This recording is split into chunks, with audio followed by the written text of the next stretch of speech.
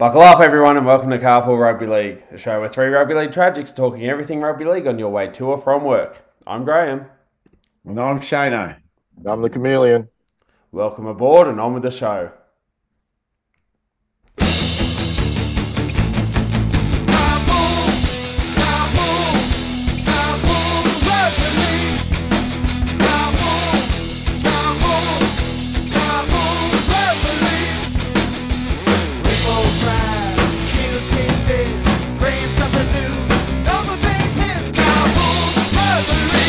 Yes, it's Wednesday. You know what that means. We've got another episode of Carpool Rugby League coming your way, and it's good to be back, fellas. We missed last week. Yeah. I do have to apologise. It's all right. It's stuff on. Yeah, I'll put my hand up. I had the flu, and due to the NRL's new 11-day podcasting stand down, I was unavailable last week. Other things got in the way. I'm back on board now. I've been cleared and I'm ready. It's okay. It just gives us more to talk about, really. That's right. The world of rugby league never does. Strap yourselves in, people.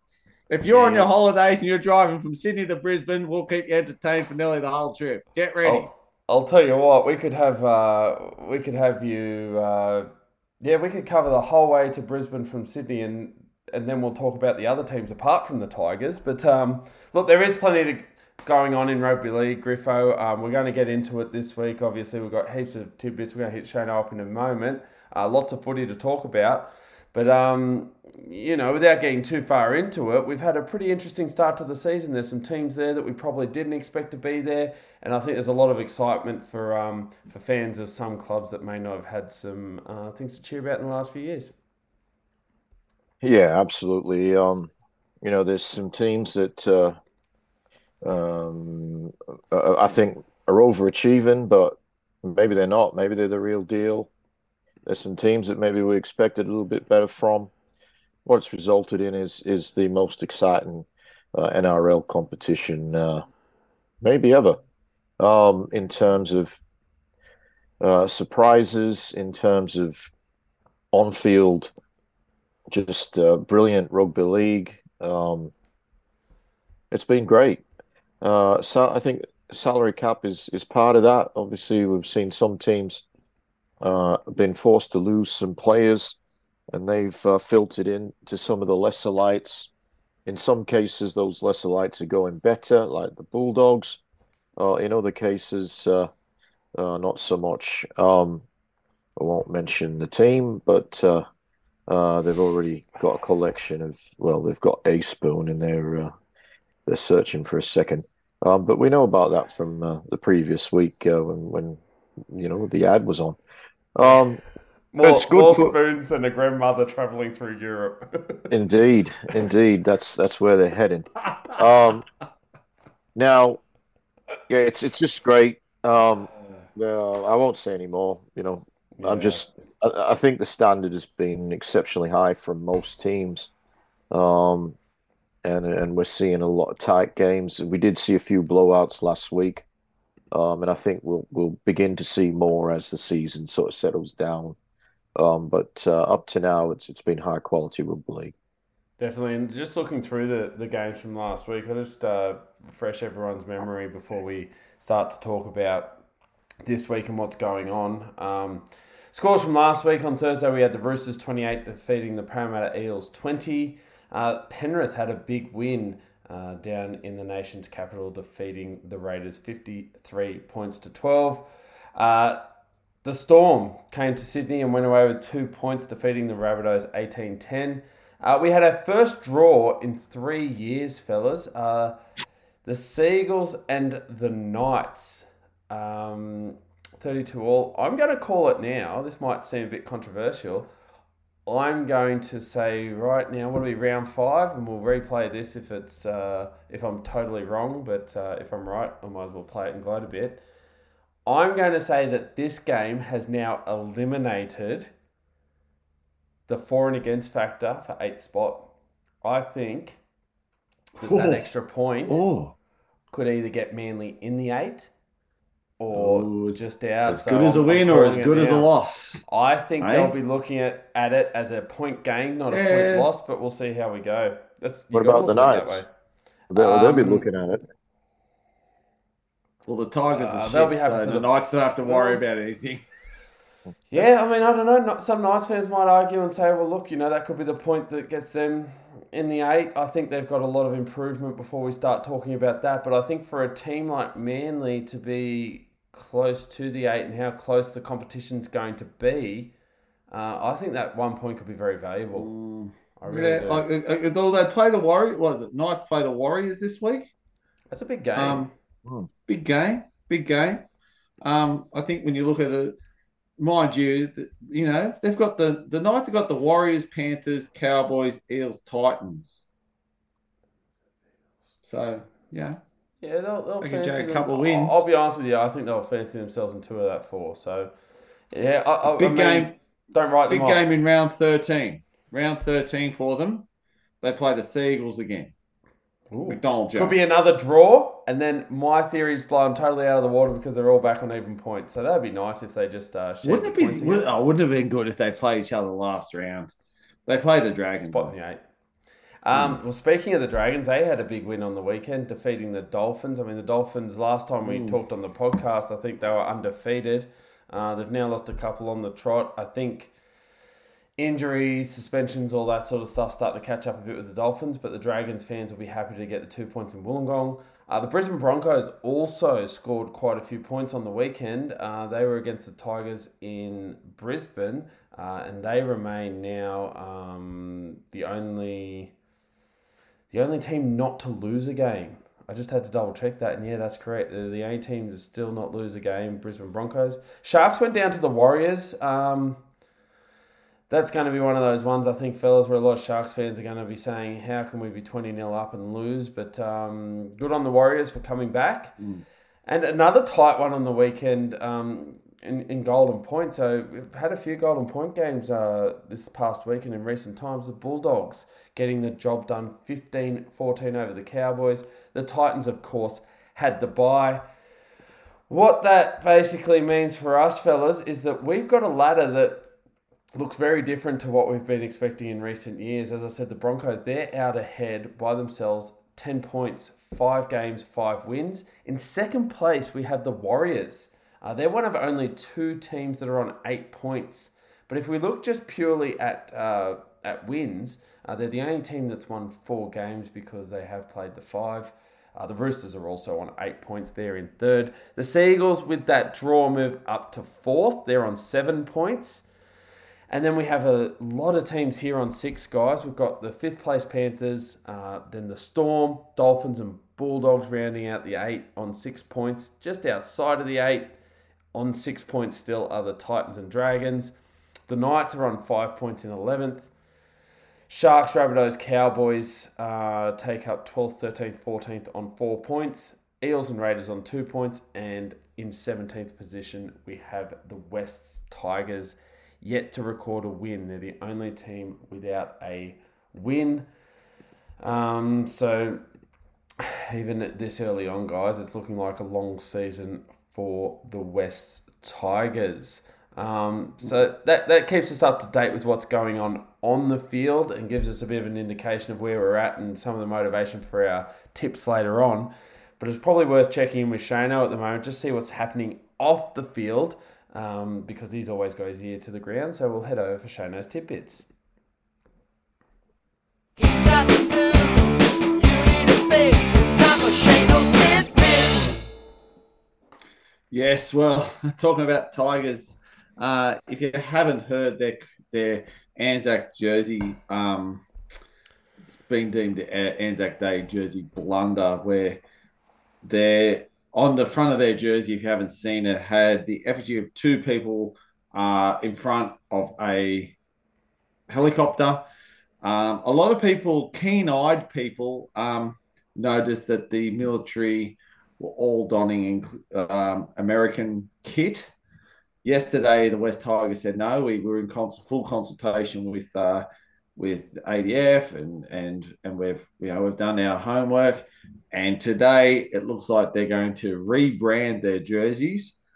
They haven't come out with a figure. Rival clubs have said that basically this is going to cost anywhere between $40,000 to $80,000. They've come out and said no, it'll be a $50,000 fix.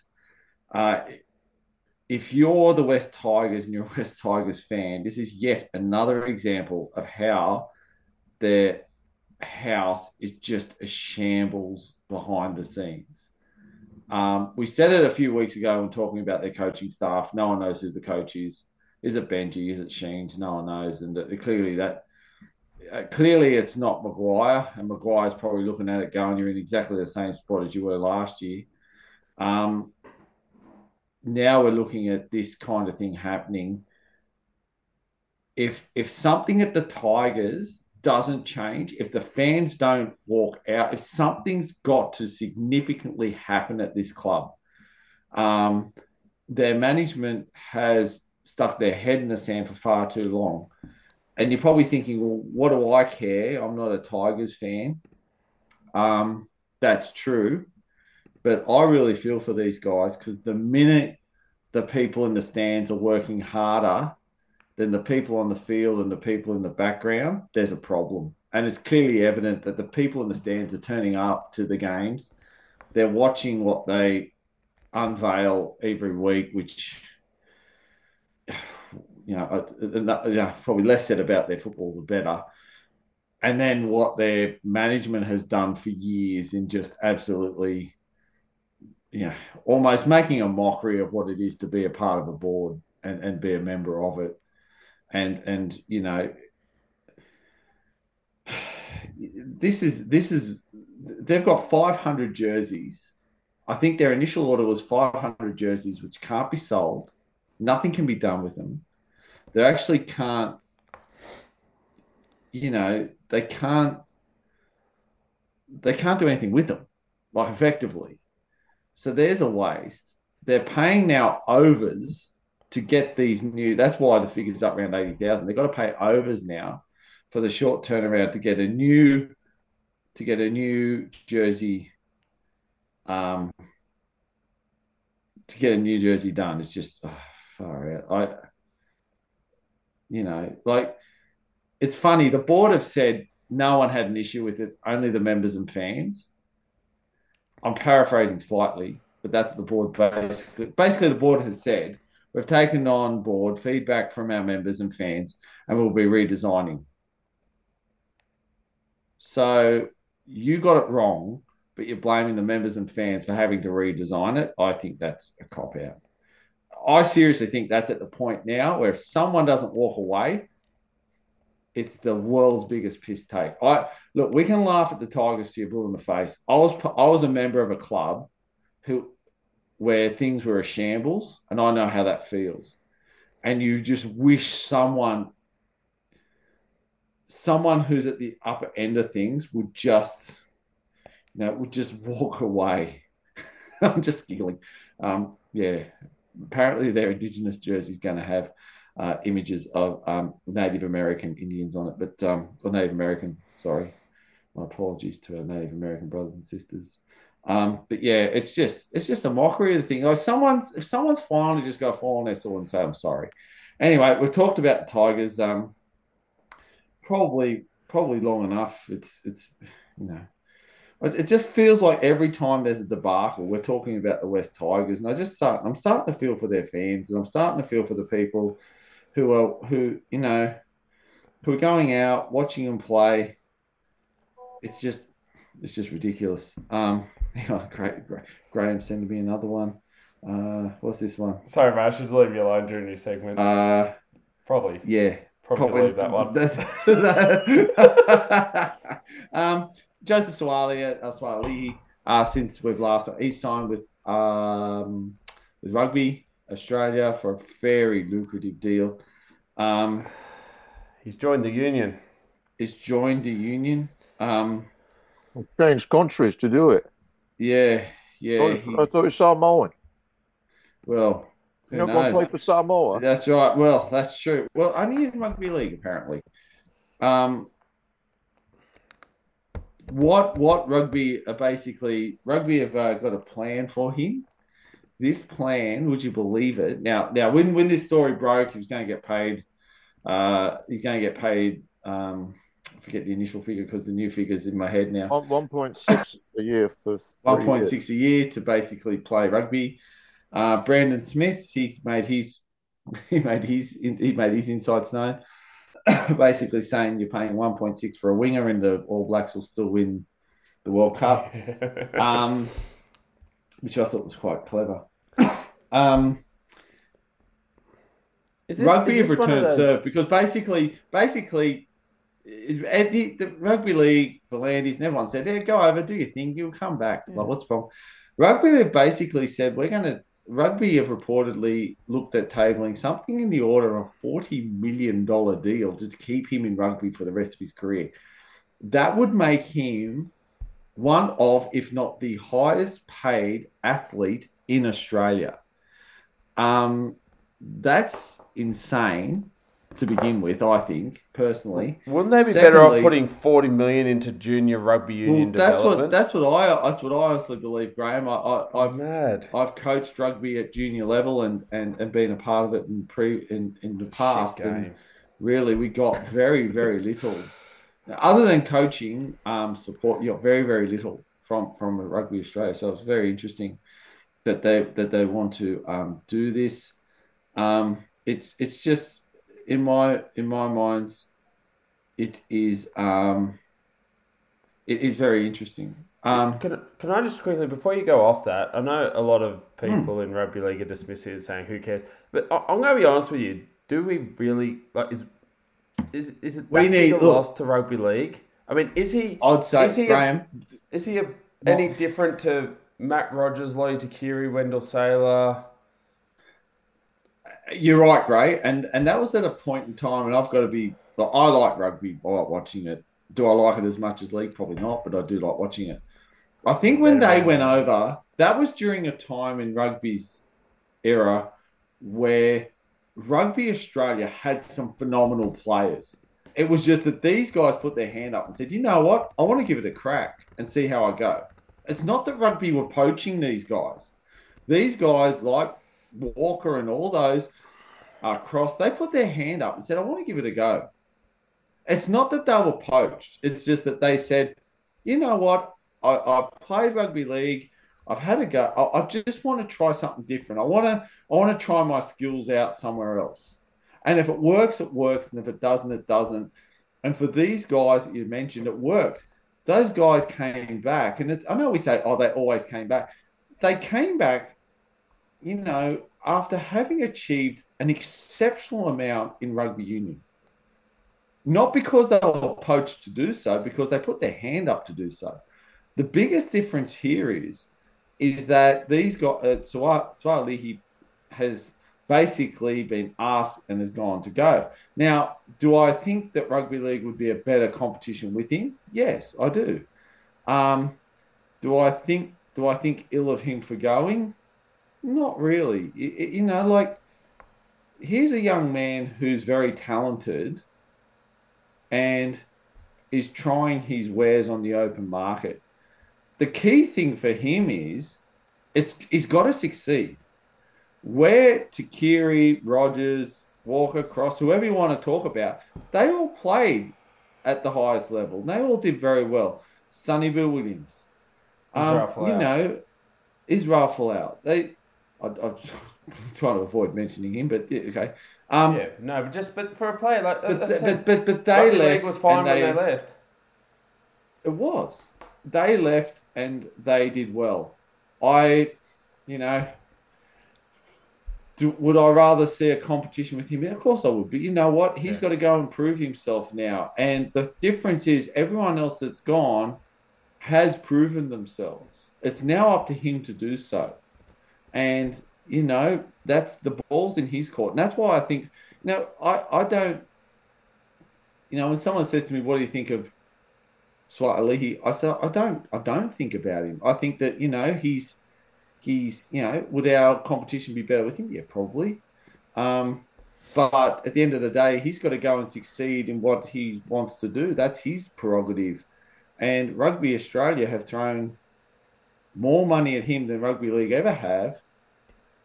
I think they're the ones that would be more nervous about their investment than any rugby league team or any rugby, anyone in rugby league, and the Roosters especially. So, and we've got to be honest here. The Roosters threw the money at him initially, and then the money at other players post this only because he's leaving.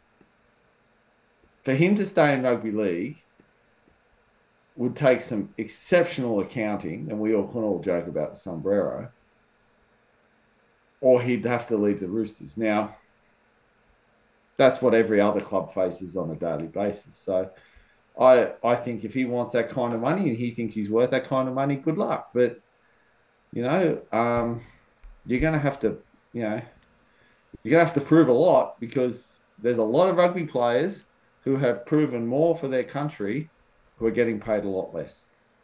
Anyway, that's what it is. I'm pretty indifferent about it. I'd rather him stay, but I'm indifferent about it. I don't care. Really. I got a few ideas. Some might be a bit different to what Shane just said. First of all, I don't wish him any luck, whether good or bad. Once he goes, I don't care. I won't watch him. Not anything personal against him. I got no interest in rugby union. I never will. And I don't care whether he succeeds, fails, or whatever. Don't worry me. I won't know. Just on that, I think rugby union have been very smart. They're paying 4.8 million over 3 years. They've got more than 4.8 million's worth of publicity in the last week and a half. In all of this year, I've hardly heard anything about rugby union anywhere. But when this came up, it's just been every day rugby union just keeps getting mentioned. And they've had nothing before that, no publicity. I had to open up a story. Apparently, the head honcho of rugby union had something to say. I didn't even know they had one. I didn't know his name. I knew nothing. Now I know a little bit more. As I said, I don't wish him well. I don't wish him bad. I don't care. Once he goes, that's it. I will watch him over the next year and a half, and he's going to be successful. He's in a very good team. He may find himself a premiership winner this year. He may find himself a state of origin winner this year. And I'll be honest. If he is the best guy for New South Wales, pick him. Pick him this year. If he's the best guy for New South Wales next year, pick him again. I'm not of the view that he shouldn't be picked in representative sides. He's playing our game at the moment, and I want my team, that's the Blues, to win. Whether he is one of the best, and he's only going to be on the wing, unless there are injuries. But if he's one of the best two wingers, I'd have him in there. Look, he's a phenomenal talent. I like watching him play, but I'll not watch him play in that other code that I have no interest in. So once he goes, that's it. I'll keep watching rugby league. There'll be someone else who'll make the headlines. There's no doubt once he goes to Union, they'll get more publicity, and good luck to them. They played it smart, really. No rugby league player is on 1.6 million a year. I think it's not just about the signing of a footballer. It's about the publicity it's generated, which is way beyond what they're going to pay Joe Swaliti to play for 3 years. So, they've played it smart. Yeah, I agree. That's just about it. The 18th team. It's interesting. We have 17, and all of a sudden the call for 18 teams has come about. Lockyer's backing the $200 million expansion, which will include the Bears coming back as part of the Pacifica franchise. Interestingly, the Perth franchise seems to be not getting as many legs. What I think when we talk about this 18th team and the generation and the sort of why is it all of a sudden getting so much momentum, it's clearly evident that the NRL doesn't want to buy. It's clearly evident that if that buy could be another game in a TV deal coming up very soon, they'd be starting to negotiate that. That would mean another game.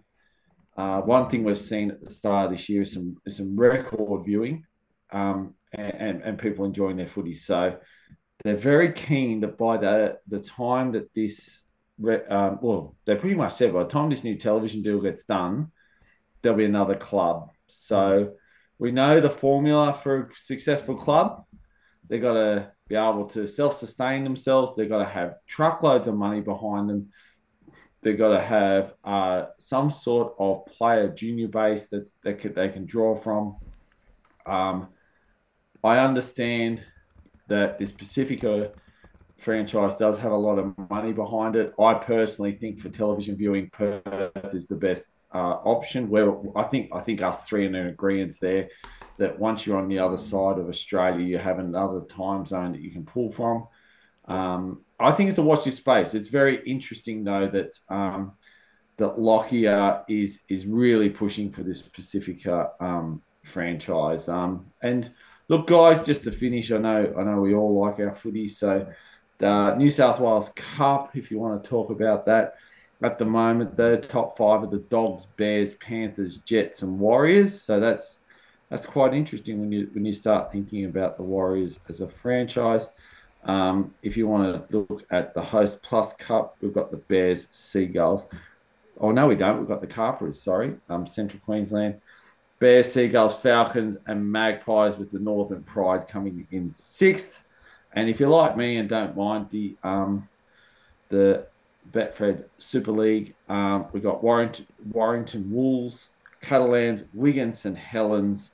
My team's in sixth. Interestingly enough, gentlemen, Warrington Wolves are 7 from 7. They have a points differential of 150. So they're flying high in that competition. And I think everything else regarding team changes we'll talk about with the team news, and that's it for the tidbits. Thanks, mate. Yeah. Where would you like the next team? I meant to ask that. If we're thinking Pacifica, Perth, we're thinking maybe an amalgamation of PNG, Fiji with some games played in Sydney versus a team in Perth. What do you guys think? Perth? No, Perth.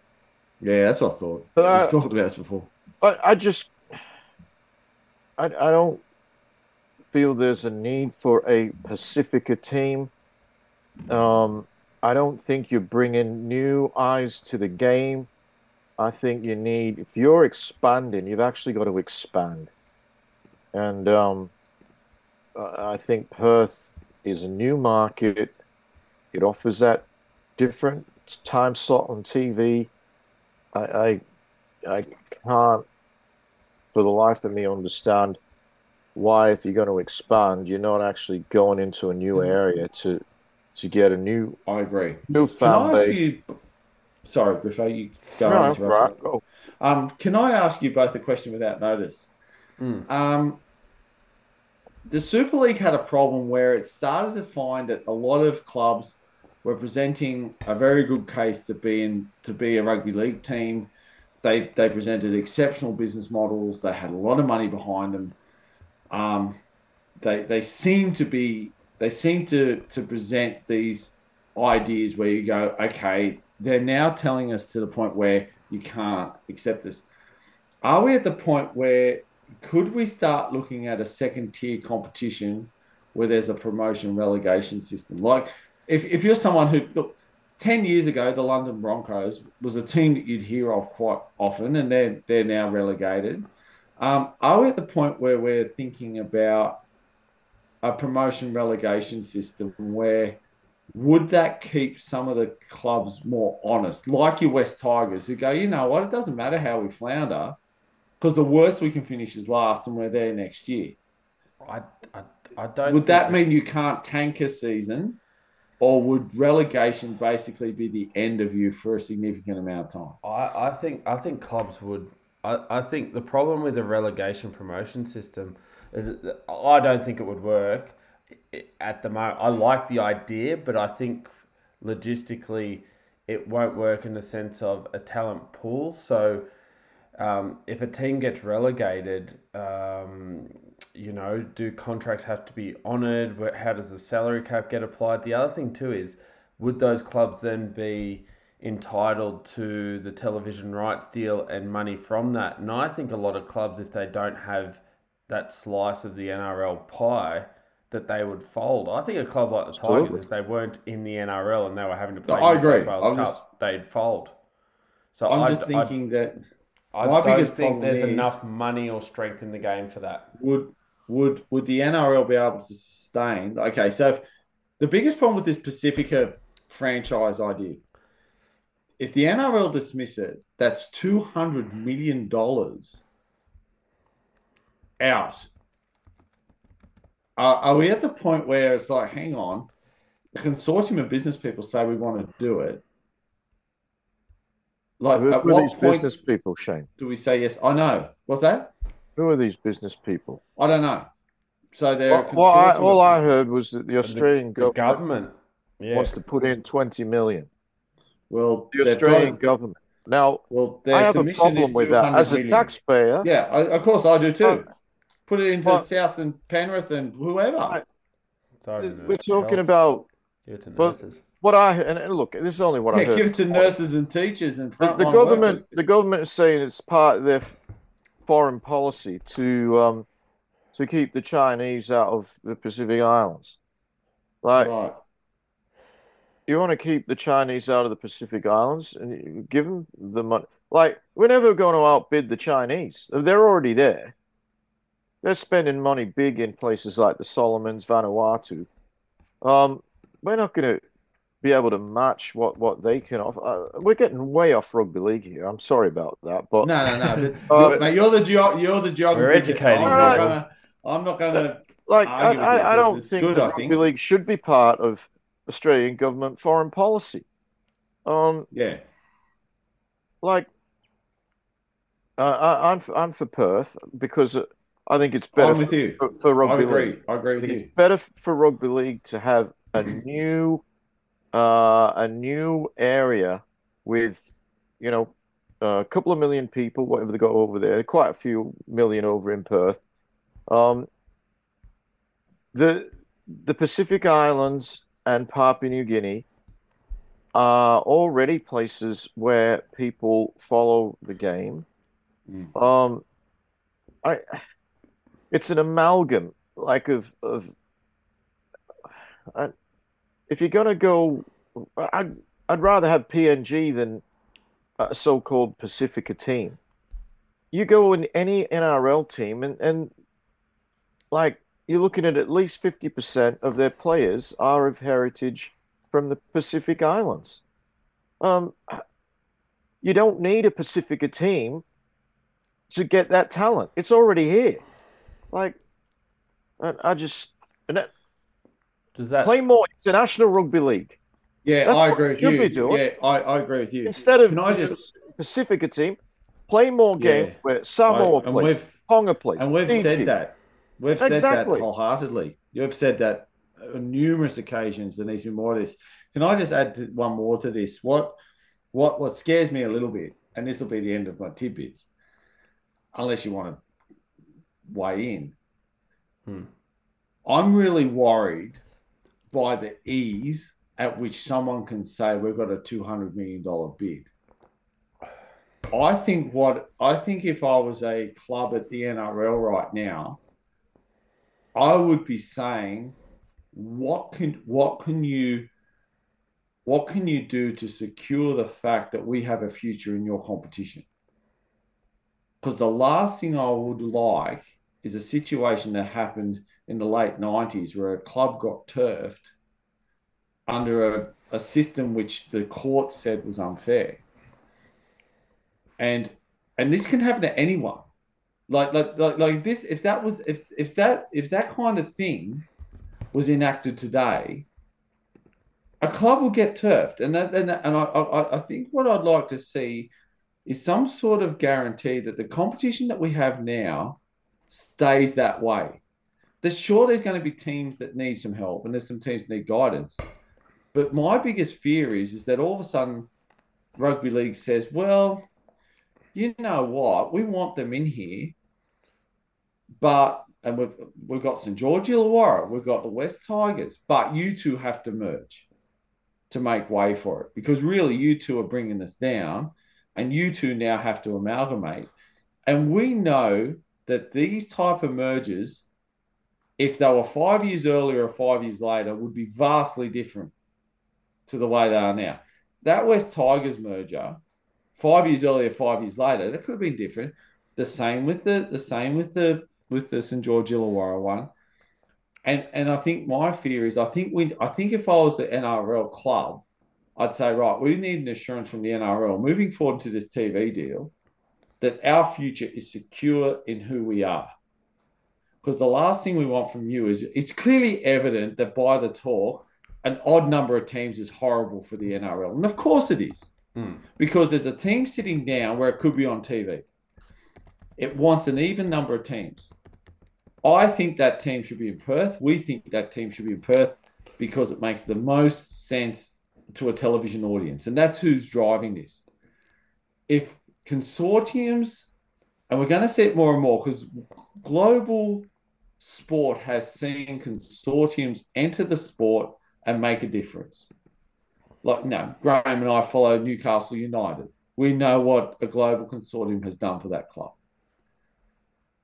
If more and more get in there, and you get a business people from the Pacific who go, we've got $200 million, the rugby league will get to the point where they can't say no. What happens then? Now, I'm not playing hypotheticals today because we've got a whole podcast to talk about rugby league ahead of us. But I think it's a really valid discussion that clubs need to have with the NRL. And Abdo, I think, needs to come out front and centre here and say, okay, are we saying that a consortium, basically, its monetary value doesn't matter, and we take it on face value, then we work from there? Or if someone's throwing this kind of cash at rugby league, what's the next step? My thinking is you spend 5 years in New South Wales Cup first. Go to New South Wales Cup for 5 years, generate a rugby league team, generate some interest, and then start talking to us. Does that... Well, are we then I know basically PNG are saying there. that I know PNG they're there. I know franchise they're from there. Queensland But Cup? no, you're not coming in as PNG. Pull PNG from the system, bring a Pacifica team in, generate a logo, generate interest, tell me how it's going to work, tell me who you're going to get, because that was that. Look, can I play devil's advocate? Yeah, please. Here's an argument for you, just to play devil's advocate. If you had to choose between, say, a Perth team, PNG team, we've been talking Perth a lot. We're big on the Perth bandwagon here on the podcast. One argument, if I play devil's advocate, is if we look at junior bases and pathways into rugby league, I think Perth there's doesn't a have that. lot. No, Well, but Perth you would have argue it. that the Pacifica does. Yeah, And that's where they can might hold also their own say, early. Yeah. this is sustainable too, because there's a grassroots interest and pathway. And also too, another thing that, might play devil's advocate here, I actually think some of those players that we talked about earlier as there's a large representation within the NRL. I think for a lot of proud players with this heritage, it would mean a lot to them to be a part of this team should they come in. I think if you look at Volandis, when he came in, and Abdo was the same, both had the same charter. Both came out and said publicly, we want to grow the game in areas where it doesn't exist. That included areas of Australia geographically and the female game. I think they've done a great job in the female game so far. I think they've done a very poor job in the geographical growth because that's become non-existent. And they want to be able to expand the game to a larger audience. I think Perth fulfills everything they want to do. I don't know if the Pacifica does that. Their third charter was to generate interest in order to gain monetary value out of that interest. That's where this bid comes in. Anyway, that's my tidbits. Just quickly, last question before we move on, because I'm very interested in what the answer is here. Regardless of how many teams we've got now going forward, let's say sustainable rugby league competition. I don't want to get into the weeds of who's in, who's out, where it all is and all that. A number of teams. What is the ideal number of teams for an NRL competition, do you guys think? 12. Me? 12? I actually go the other way. I actually think you're going to have top and bottom regardless. I think I wouldn't mind seeing 20 play once.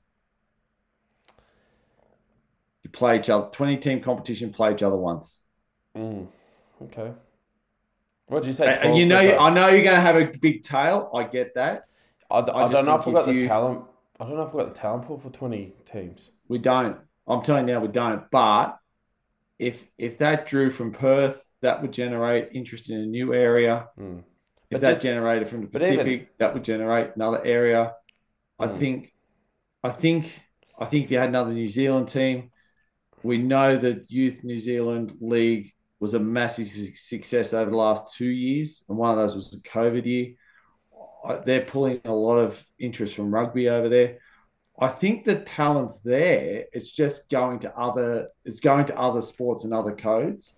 I think if you generate interest in these areas, it would be a 15-year plan that would eventually pull.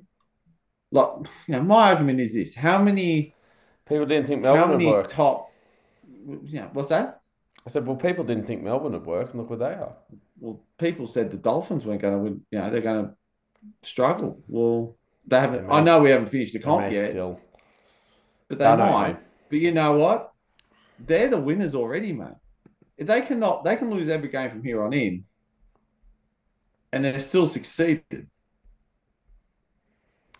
by what they've generated at the start of the season. So, Griffo, you said 12? Was that correct? Yep. Ideally. Now, ideally, you're right. Yeah. Play each other. And the thing is, no, and look, if you were starting, if rugby league was a brand new sport starting in 2023 and you said, we need to make it a national sport and we're going to place teams in certain areas, I mean, obviously you wouldn't put as many teams that are currently in Sydney. No. But because of where the game has come from, obviously, I mean, I'm the last person that wants to see a Sydney team go. I understand that, but considering where we are in this day and age in regards to markets, business, sustainability, players, I think you got a good point there. Yeah. Well, at the moment, we've got a 17-team comp. It's pretty good. We've got to get rid of the odd number, I think. But anyway. Oh, yeah, obviously. Have you guys heard much? Have you heard much recently about the North Sydney bid? I suppose it's worth talking just very quickly about them. Am I still right in understanding, Griff? Because I know you follow everything really closely.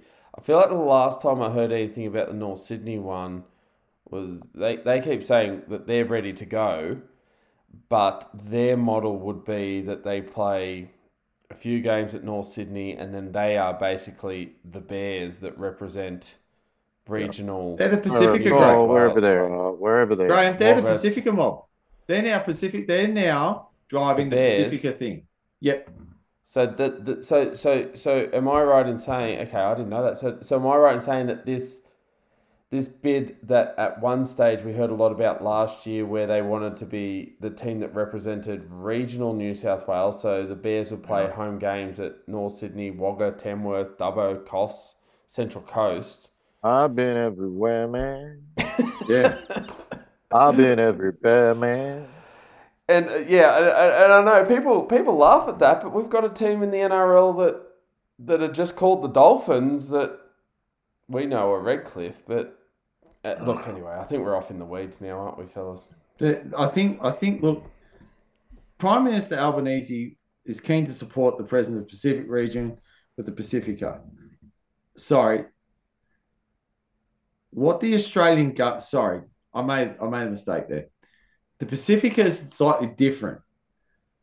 What the Bears want is a 10-year funding guarantee that will seek $200 million. What I think the NRL want is amalgamation of the two. So you've got Albanese wants a Pacific Nations group, the Pacifica group. People like Lockyer and the NRL are saying, okay, let's get a $10 million funding. What's Lockyer got to do? Isn't he a board member for the Broncos? I don't know. He's one of the people that's come out and said it. I think maybe he's jumping board. I think what he's on the board for the Broncos. What's he? I think what's the problem is that when you've now got these two, are they going to bankroll each other? That's what they're sort of saying. I can't see it happening. I think this Pacifica deal. Think this Pacifica. What is it? I think was it 20? There was a $25 million guarantee the government putting into Pacifica Griff, something like that. 20 million. Yeah, $20 million bucks. And they want a 10 million. They want to. So what the Bears franchise wants is a $10 million. No, sorry. $20 million a year, 10-year guarantee to bankroll theirs. And then all of a sudden they've said, someone in the middle said, why don't we amalgamate the two? What about, would relocation be anything like, I know, Look, not just saying we're picking you and we're moving you, but if a club was struggling, we could move the West Tigers to Perth and they wouldn't even have to change their name. But you know what, Graham? It's not as silly as it sounds. I think the Perth Pirates bid as a rugby league club has been the best bid in the last 20 years. And it hasn't gotten up. So if you're not going to get the Perth Pirates up, why not do this? Why not? If you go to Perth, you're not going to generate instant interest. You can generate some, and it's going to be good. Why not make it a Bears side that plays back in Sydney every second week? Because when they're in Sydney siders, old Bears community will go watch them play. You know how now you go over to Perth, you got a new set. The other argument too is and I know when I said we're off in the weeds, I'm really off in the weeds now. With the new state government, there's also been a bit of talk, we haven't talked about this, about whether or not some of the suburban grounds are going to get the upgrade. No, it's done. Gone. So he's not doing it. This is where the NRL are going to hold the grand final ransom again. We're going to get into this stuff again. Is there something? Will it look enticing for a club if they said, look, we know your suburban ground is not getting upgraded. However, we will give you X amount to relocate to Perth. And you've got, you got a stadium, good to go there. We'll fund X amount each year and we'll give you salary cap concessions. Is that something that a club would jump on board with? Well, okay, so the first club you got the Dogs, because that was the Belmore development. I would hate to see the Bulldogs leave Belmore. So would I. I don't want any team to move. Horrendous. But I'm just saying, would a team consider Sharks was the next one. The Sharks actually have so much other development opportunities and money coming in from that, potential money coming in for that. I reckon in 10 years' time, it's not going to be an issue for them. They're going to be fine. They just want the government to do it. Manly? You got Manly, who I don't think Manly would leave Brookvale. I think there'd be a number of business people who would step up and stop that in the end. They probably don't give money now. They would give money ultimately. The last development, which I actually think, I don't think it will go ahead, is Penrith. And I don't think it was Leichhardt on the list? would ever be in a situation. The only ones Leichhardt, but you know what? how many different grounds do they want? Yeah. Leichhardt as a ground. If Leichhardt Was- got made into high-rise buildings, it'd be unfortunate for the locals, but not for Balmain, not for the West Tigers, Do we who think we're play going out to of get 50,000 other grounds. realistically? Do we think we're going to get to a point where there's going to be 3 or 4 stadiums in Sydney, and all the Sydney clubs are just going to basically play their home games out of that? So you might have Homebush where the Dogs and Souths play. You might have Bankwest where Parramatta and West play. You might have Allianz where Manly and the Roosters play. Only because I'm going to say yes, Graham. Only because these stadiums are paying teams to play there. Like everyone thinks that a team everyone thinks, this team plays out of wherever, right? I wonder what they're paying. They're not paying a cent. The company who owns that stadium and the stadium itself is paying the team, wholeheartedly paying that team. I'll give you an example. South Sydney get $100,000 to play out of their stadium. Now, how long have they been playing out of this stadium for now? 10, 15 years? Actually, I want to say 2006. 20? You're talking 17 about years. over the time, they've generated millions of dollars. And where people go, oh, they only get, like it's hilarious because they're only getting how many of it took. No one cares.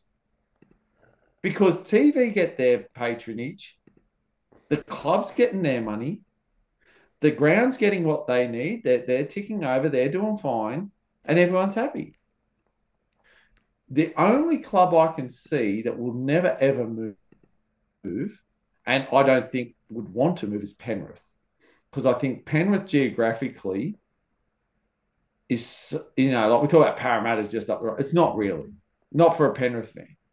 Because you've got to remember, Penrith fans draw from, like if you even look at their junior base, the Katoomba Devils are their the furthest, that's an hour drive to get to a Penrith game. They're not driving an extra half hour into the Parramatta with traffic. So I think that when you look at it, for me, I think, and Parramatta will always play out of Parramatta because of their stadium. Yeah. I think the biggest problem with inner city clubs is, okay, South Sydney wanted to do up Redfern Oval, that was never on the cards because the government said no. All right, where else in Sydney are you going to find another plot of land where you can make your own? You're not. But there's more parks the only other place, and we know, and it's not necessary. So what's the point? Yeah. Outside of all that, the government have said, Chris Minns has said, there's far more pressing issues than making dodgy stadiums look a bit better. And I don't want to say I agree or disagree with him, but you know what? Tell me what's wrong with Penrith. How many upgrades does it need? What should have happened was in its last upgrade, it should have maybe been bigger then. Parramatta looks perfectly fine to me. Leichhardt is Leichhardt Oval. It's been Leichhardt Oval for how many years now? Back when the Tigers won the premiership, that was when Leichhardt Oval should have had its upgrade. It never did. That was its opportunity and they lost it. Sorry, you're not going to get it back. Belmore is fine. If they don't play Belmore, it's a one-off. I look at Brookvale. Brookvale Oval just needs someone to grab it and make it better. Like the Shark Park, whatever it's bloody called now. The problem with Shark Park is I can stand on halfway and it's still rubbish viewing. It's a feature of the place. I don't know what it is. I've been there many times and I hate watching footy there. But the Sharkies fans love it. Now, get it fixed so 20,000 people can go there. Because I think what Penrith have shown, and I'm picking Penrith, and this is no disrespect to Penrith. In actual fact, I'm actually praising them. They're the best club in the competition and have been for years. To be fair, they haven't sold out every game. I don't think we need to build a 30,000 seat stadium in Cronulla to cater for the fans. I don't think we need to build a bigger stadium somewhere to cater for fans. My way of thinking is we have numerous large stadiums in New South Wales, in the Sydney region that can cater for that. If you want to get an extra 10,000 bums on seats, organise Bank West. If you want to get an extra 50,000 bums on seats, go to ANZ. What I think needs to happen is more flexibility between fans and the clubs to say, you know what? We could get 50,000 to this game. Let's move it to ANZ. Well, they got the flexibility. If you don't want to get 50,000 there, keep it at your home. They got the flexibility to change the pricing of their games if they think they're going to get more players, more fans there. I feel for Penrith because I think they were promised a ground and a situation which I don't think was ever going to come to fruition. So, I don't know, Griff, you're a Penrith fan, you're a member. My gut feeling is in all this talk, they're going to be left with what they got now. What do you think? I really don't care. Yeah, no. As long as you watch them win. As long as I'll go and watch them. I got no problem with Bluebet Stadium at the moment. That's simple, isn't it? Yeah. I'm not fussed if it don't go ahead or it does. I'll still go and watch them.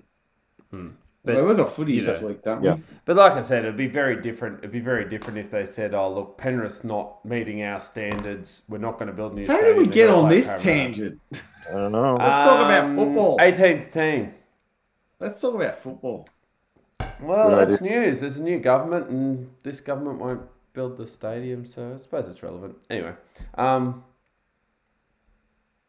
yeah, all right. So that's tidbits.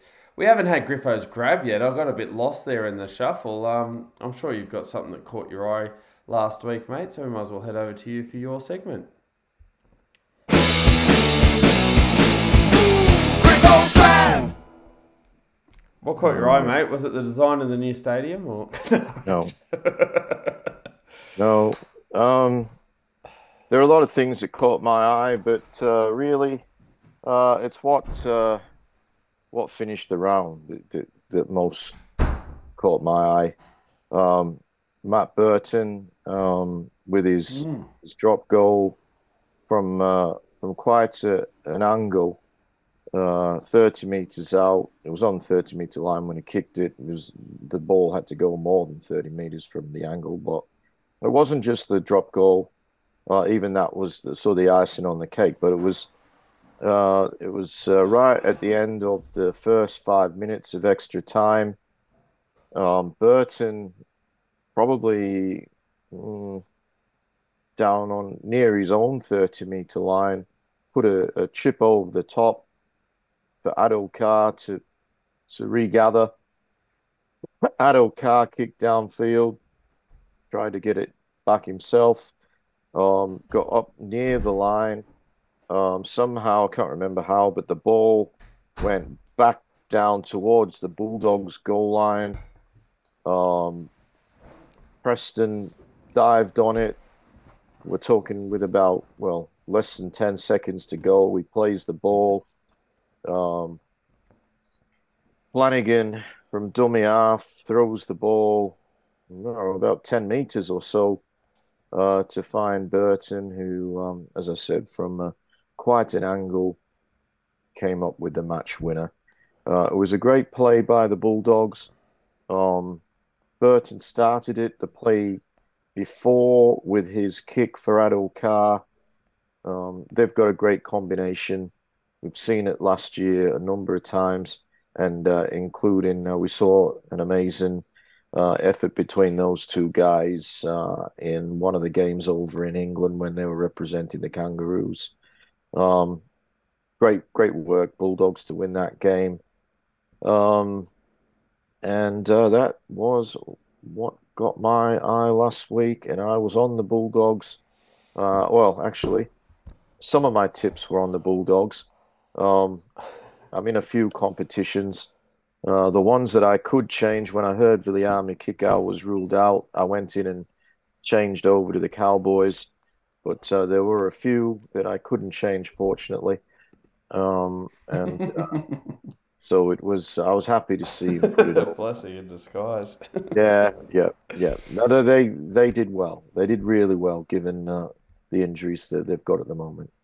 Yeah, definitely. And was it you telling me earlier in the week, Shano, that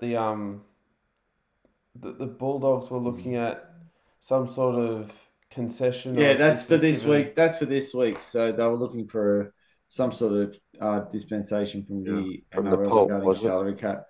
Yeah, because of the fact that at one stage it looked like they'd have 11 of their forward pack out. I've never known a team to be 1 to 13 with 11 forwards. Interestingly. But anyway, that's another thing. Yeah, basically they made the argument that 11 of their forwards couldn't be chosen, so therefore they wanted some sort of salary cap compensation to bring other players in. Players from outside the 30 Yeah, registered. outside the 30, and anyway, the NRL said, look, 30. You got 11 injuries. Are they all injured this week? Are they going to be late inclusions? So basically, are we looking at putting players in that can? The upshot is, I think they were able to name a side regardless. I haven't had a serious look at what that side looks like just yet. I have seen it, but yeah, it all sort of came to naught that this idea that there'd be 11 players out. To be honest, we'll go through their team list. Yeah. Their team, it is a bit of a hooathon. But there are some players that are still in there that have are been injured, able so to, it could change. Yeah, and the thing is, they basically looked at their roster. The NRL basically said, if you can look at your roster and name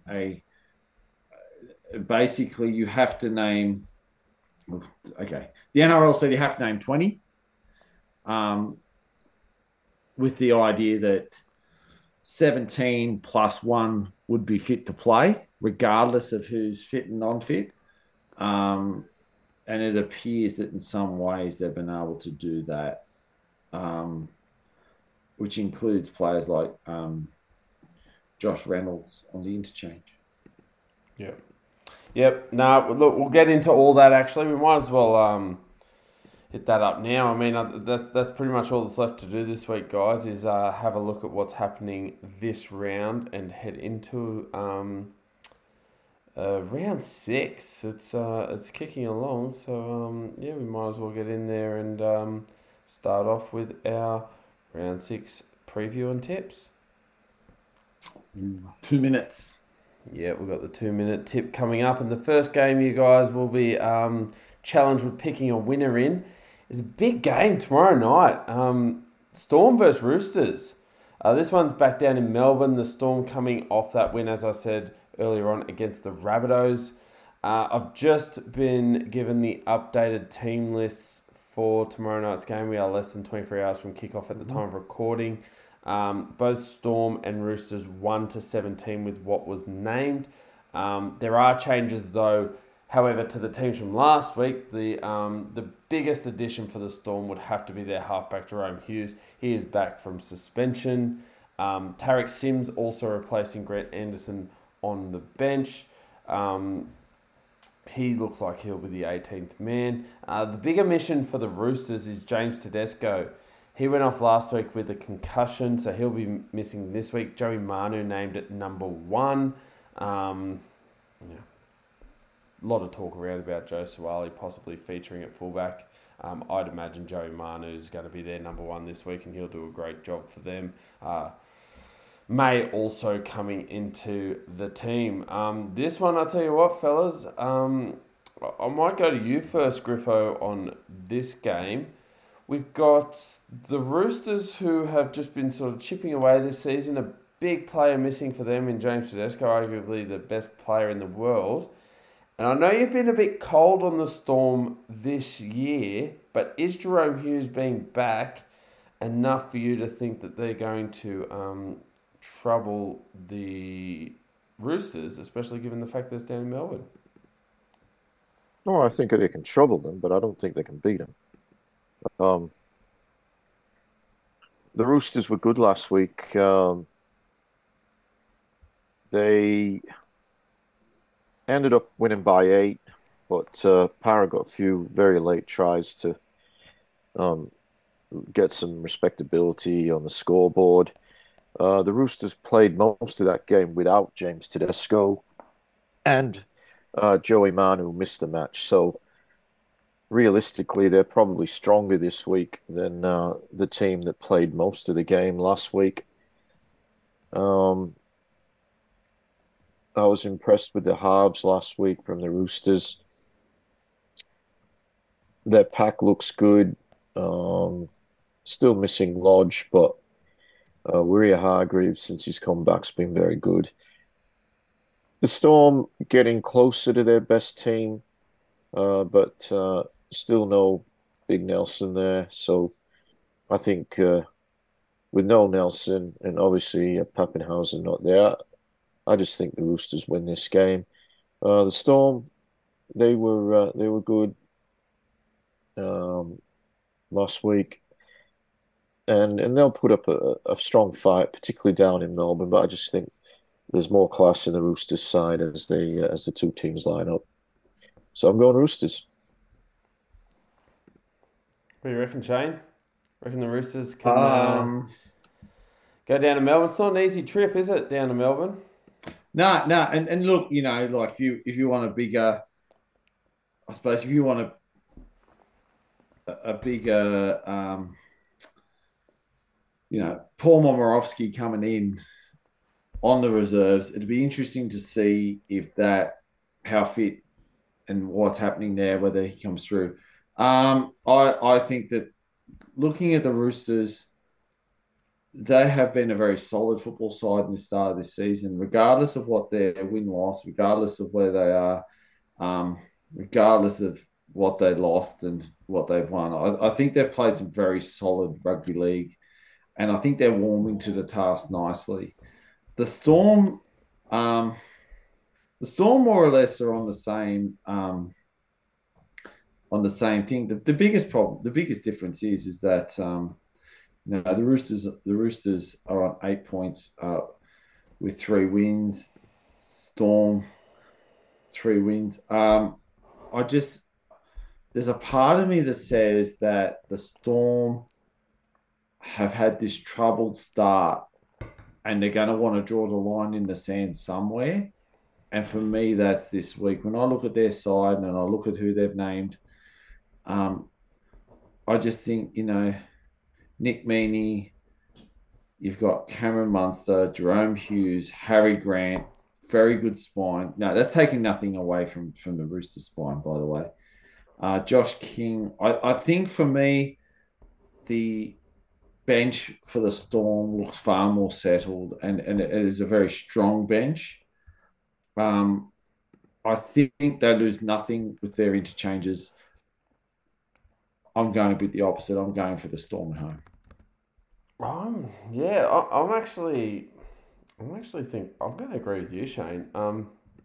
And I don't think many people would have expected us. Hang on, you're agreeing with me? I'm changing. Sorry. I'm saying I'm sorry.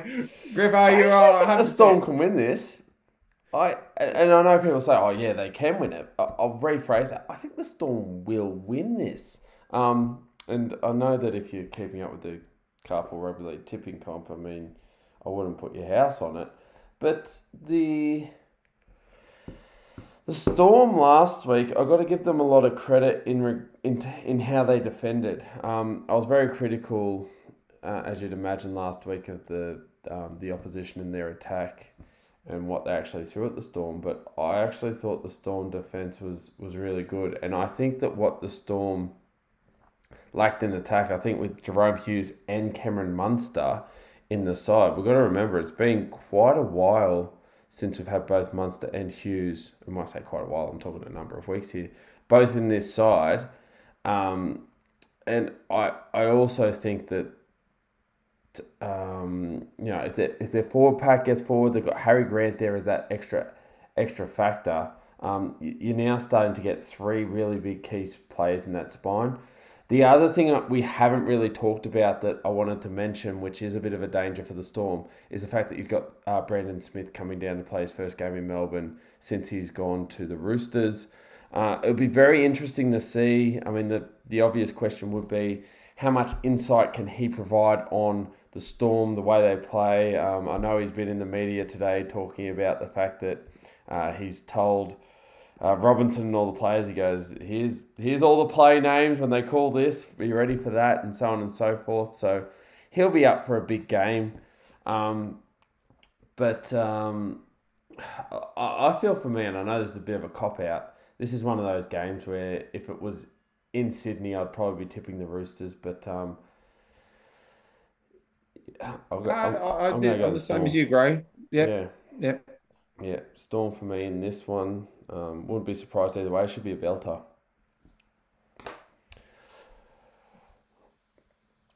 Okay, the second game of the round is what has become the traditional Good Friday matchup between the Bulldogs and the Rabbitohs. Technically a Bulldogs home game, but as we know with Bulldogs and Rabbitohs games, season ticket holders have reciprocal rights. So if you're a Rabbitohs fan, rights. Yep, you will get the opportunity to enter the stadium on your season ticket. For the Bulldogs, we mentioned their injuries. Two players to keep an eye on over the next 48 hours, guys, is Max King and Jacob Preston. Jacob Preston in good form. They've both picked up a couple of injuries last week. They're expected to play, so just keep that one in mind. Harrison Edwards coming in, Jackson Topone comes in as well. But yeah, with the amount of injuries they've got and the question marks there, I think that's going to be check the NRL website just after 3 o'clock on Good Friday just to finalise those teams. For the Rabbitohs, massive in for South Sydney and Tavita Totola. He has been named to return from a knee injury. South are expecting him to play, so it should all be good for Junior Totola. That will mean that Saluka Fafita goes to the bench. Michael Cheekham is the player to drop out of the 17 and go down to 18th man. The other notable omission for the Rabbitohs this week is Alex Johnston. He will not be playing. He suffered a concussion category 1 last week in trying to attempt to score. Face planted the ground, and unfortunately he will not be available for the Rabbitohs. South Sydney have named Tane Milne to play his first game this year for the Rabbitohs. So yeah, it's I suppose 1 in, 1 out for the Rabbitohs. Shane, I'll go to you first because obviously you've watched the Rabbitohs very closely. It gives us a bit more time for I promised myself I wouldn't rant. South still missing some play. I mean, the Rabbitohs a couple of weeks ago were mentioning Jai Arrow should be back by now. He's still not there. So South Sydney, whilst they've got Totola back, they don't necessarily have all of their players available for this one. But coming up against what would be a depleted Bulldogs side, these are the games that South Sydney would be expected to win if they're going to be any chance of being a top 4 team this year, which would be the goal, I'd imagine. Graham, there's your problem. You said the games they're expected to win, they usually struggle and lose. Graham, I don't care who's playing for South. It's more an interest of who's not playing for the Bulldogs. They're depleted massively. They've got a lot of people out. A lot of people would say, well, why would you say that? My argument is this: South Sydney should beat most full strength sides on their day. and we're starting to look at who's playing for South Sydney and who's in and who might be an issue against a side who is significantly depleted. South Sydney needs to start looking after South Sydney. There's been players in this team that have been found wanting. I think their spine has been lackluster at best, and I'm not blaming the halves for that because they're the only shining light at this point in time. It's the rest I've got an issue with. The rest of the spine. And Damien Cook's doing all right, so read between the lines there. I think that Cameron Murray can't do any more. It's good that Colin Matungi's back on the edge, have Tevita Tavatola back. I just think this side needs to start. I think this side needs to click like it had done. Their attack, and once the ball goes wide, has been clunky at best. They have not been able to find the players they need to find. Campbell Graham has tried to invent things at times that has been really proving to be good. I think his stint in the Blues helped him. Isaiah Tass, if that guy could learn how to pass, that would be helpful. I think that they've got a case of the dropsies that still hasn't abated from about 5 years ago. So there's a problem that's still an issue.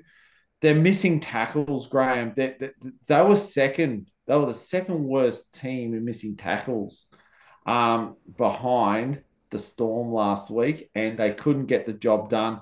I think they need one big guy to step up, and his name's Latrell Mitchell. If he's playing injured, then give him a break. If he's not injured, then inject yourself, mate, because I'm telling you now, our attack is clunky when we go wide for one reason.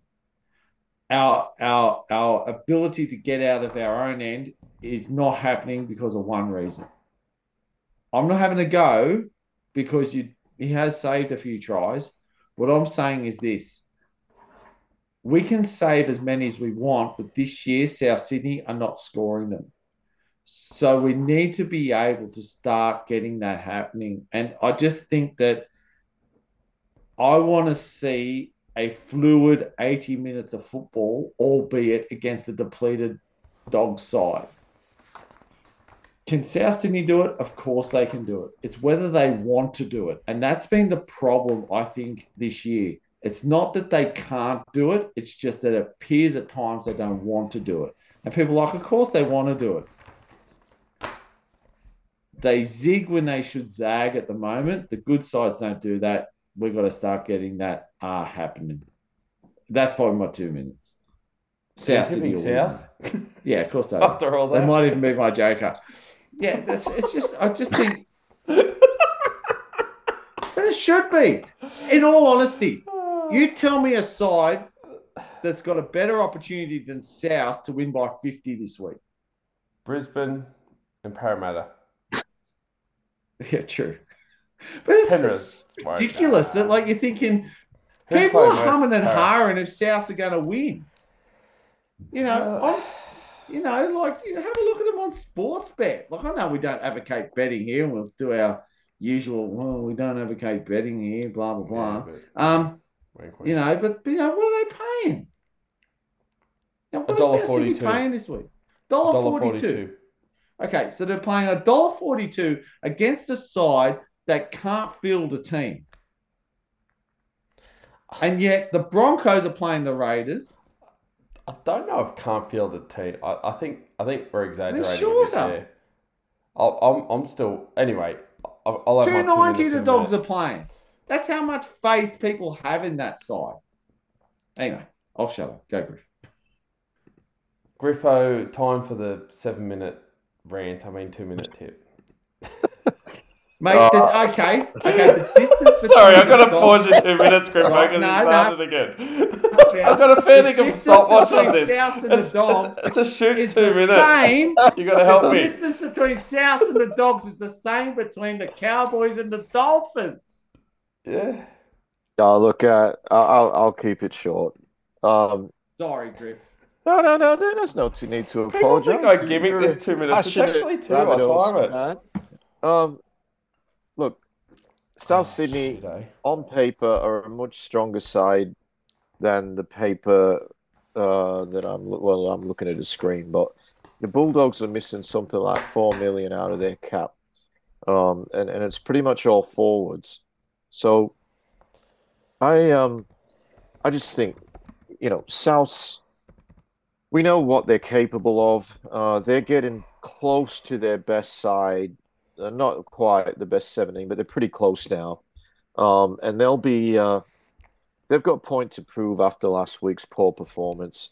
The Bulldogs, they were very brave, and they got 2 points that they really needed because um, I can't see them getting 2 points this week. And I do think it might be a fairly large win for South. I'm not at this stage because I haven't seen all the games closely, but they're a contender to be my joker. But I've got to look at the other games. So I'm looking at South Sydney this game. What about you, Graham? That was very concise. I'm obviously going South Sydney, but even if What are you trying to say? I'm just saying he's done well. Yeah, the best way for me to describe how I'm feeling about the Rabbitohs at the moment, and obviously there's a lot of emotion in this, as Shano has expressed, South Sydney are not good enough at the moment. And I think, fortunately for South Sydney, given the challenges that the Bulldogs currently have, that South Sydney can win this game without being at their best. I don't want to take the Bulldogs lightly. There are still a lot of strike in this team. I mean, Matt Burton, we saw last week, he got the grab. I mean, that's probably one of the biggest accolades you can have in the week-to-week game of rugby league. They've still got a lot of talent throughout their team. Reid Marnie. And obviously, if players like... I don't know if we talked enough about Jacob Preston. Other than the fact that, Shane, you'll find it funny that there's a bloke that's killing it named Jacob Preston. It always puts me off. Like, yeah. We've got I'm actually related to him, but not that one. That's our cousin's name, different bloke, but it's a bit of a laugh for us. But he's been going really well. Reid Marnie,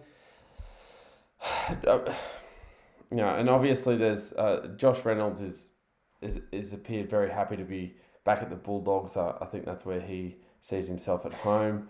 I think that the Dogs, part of their game plan is going to be to go to the wings, high balls, obviously try to get some early ball to Josh Addo-Carr. There are some dangers there for South Sydney. I expect South Sydney to win this game. I wish I had the confidence that the average NRL fan had, but in all realistic, any way you play this out in your head, knowing what we know about rugby league, South Sydney should win this one. So I'm going with South Sydney, but very, very wary of this one. Next up, we have the Cowboys at home in Townsville. All Queensland affair, this one, 8 o'clock on Friday night. So just keep in mind, guys, there's no 6 o'clock Friday game. It will be earlier at 4 o'clock because of the Good Friday public holiday. They're playing the Bulldogs South Sydney game in that traditional 4 o'clock time slot. For the Cowboys this week, the Balloon, Helium Lukey and Jordan McLean both out with hamstring injuries. Griffin Neme moves into the starting side. Ruben Cotter, he's returning at prop. Edric Lee coming in to play his first game on the wing for the Dolphins. And Kurt Donahue also in the team this week. This is a bit of an interesting one here, Griffo, because the Cowboys are a team we had some big expectations around going into this season. As we mentioned, they've only had 2 wins thus far. The Dolphins starting very well early on. They're 3-2, but still, trying to find their way with a few players they're doing the hokey pokey here. They got Nicarima in at 5'8" with Katoa this week. How do you see this one going? I think Jeremy Marshall-King, obviously being in the Dolphins side, is a big plus for them. He started out really well at the start of the year. But yeah, where do you see the Dolphins at the moment? Are they on the slide, or do you think it was just a bit of a trip up? Look, that's a good question, Graham. I think they've done really well so far, but I think last week we saw the fact that depth is a bit of an issue for these guys. I know they've got one or two back. Well, I think Marshall-King may have played last week. Yeah, he did. There's still no Felice Kafusi there, who's pretty important to this team. What we saw in the first 3 rounds, he was probably their standout player. He's still not back. I think maybe he'll be back next week. On the flip side, the Cowboys have been disappointing. They have had some injuries, and critically, the suspension of Scott Drinkwater. They didn't win too many games while Drinkwater was out. He's back this week, and I think that will see the Cowboys return to the winners list. They've got a few forwards out, but they've got a few come back, like Ruben Cotter. He's been out for a couple of weeks. He's back.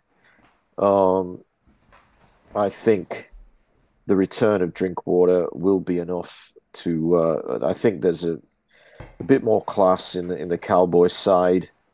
Be interesting the clash of the number ones. Basically, Hamiso Tabuafido probably felt a little bit left out with the Cowboys. He wasn't in their top 17 as a result of an injury he got early in the year, and Drinkwater came in, and then we saw the great success there.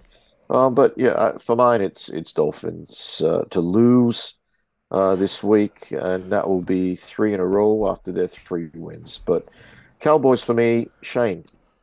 Yeah, I almost had a heart attack then when you said for me Dolphins, and Yeah. I hung on your words. I went to lose. No. As soon as I said Dolphins, I said, okay, to lose. Yeah. Almost had a mini stroke then.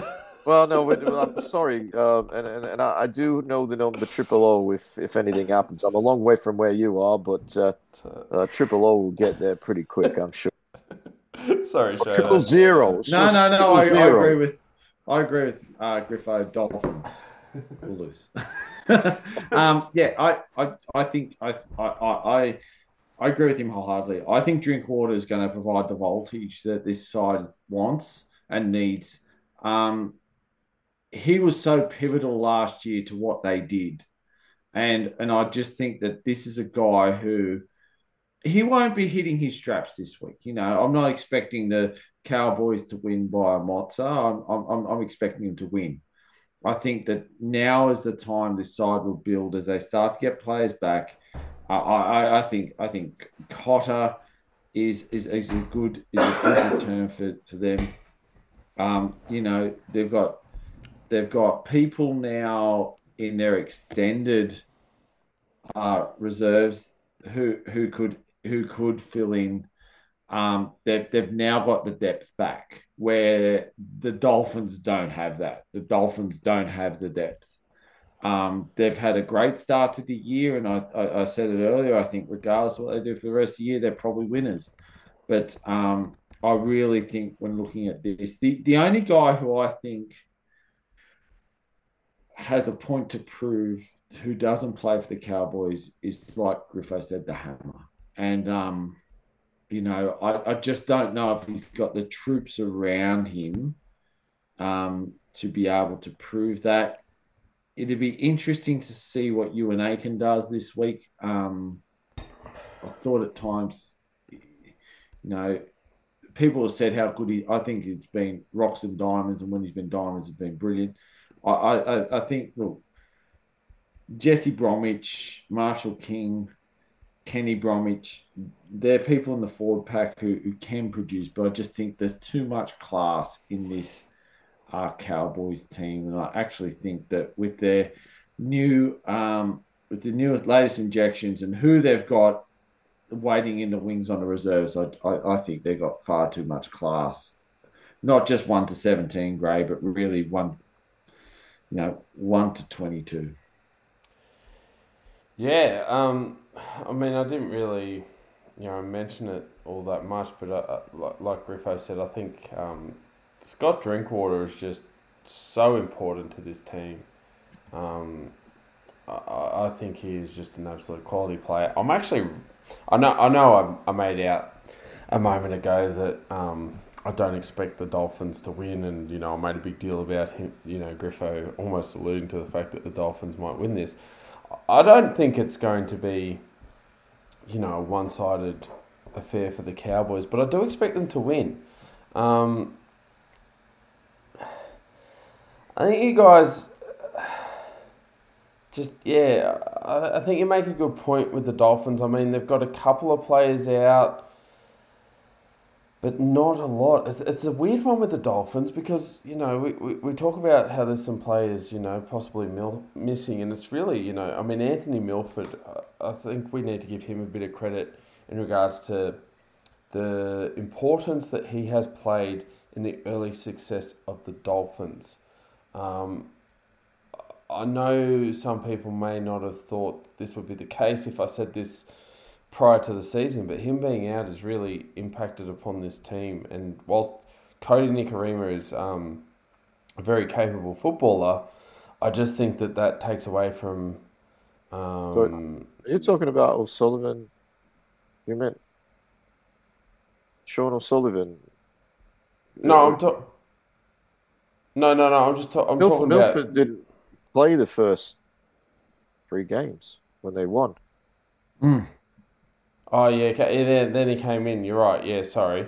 Yeah, I just assumed you meant O'Sullivan. I was just sorry. O'Sullivan, yeah, sorry, yeah, because Nikorima's in there with Katoa. Sorry, and Katoa was playing 5'8". Sorry, yeah. So O'Sullivan's a big loss for them. But what the point I should make is we've got a very young half with a 5'8" that hasn't played regularly in the halves for a very long time. And I just think that lack of stability there, that was the point I was trying to make, is that I just think they lack a little bit of direction. O'Sullivan's a massive loss for them. I mean, we know how good he was for Penrith, but yeah. He's a really good, smart player. He's out for 3 months. And I don't know what you guys not have think. a lot of players injured. It's the quality of those guys. Yeah, and also what you say, I don't know what you guys think. I think he actually drove their attack. I think he was actually the unsung hero in a lot of what they did. I think he was not only the orchestra, but I think he was playing quite a few instruments in the background where some of the forward pack got a lot of the accolades. I think he directed which way to go. I think he read the play better than anyone else on the field. And I know I was talking, it might have been around the water cooler to you, Griff. I can't remember who it was. I said, I think this guy actually hasn't got the accolades he deserves. And I think that's going to be the principal problem for the Dolphins. If he's not there, there's no one who's the orchestra of this this orchestra. Like no one can lead them around like he can, and I think that's the problem. And the thing, like I said, because there was that week where I think when Milford came in, he was playing with O'Sullivan. I think that might have been the game he got injured, and they didn't win that week. But I think what's important for this Dolphins team is to have some experience in that halves area to know where to go. And I know, and this is the point I was making, that Nikorima is experienced, but I just don't think he's got that. How do I put it? The authority, I suppose, to go with it. And to a certain extent, in the last couple of weeks, Milford, whilst they didn't win, Milford was an experienced player that could help direct them. Whereas now I feel without Milford or O'Sullivan in the halves, I feel like they're going to be at a bit of a loss. I just don't think that Cody Nikorima can cover that for them. So, he's been used a lot in recent years off the bench and whatnot. So without a really stable halves, experienced half in there, I really worry about the Dolphins. And with Drinkwater back, I'll go Cowboys. And I forgot to put the buzzer on, so I'll probably talk for about 10 minutes. But they'll make up for Shano's South Sydney rant.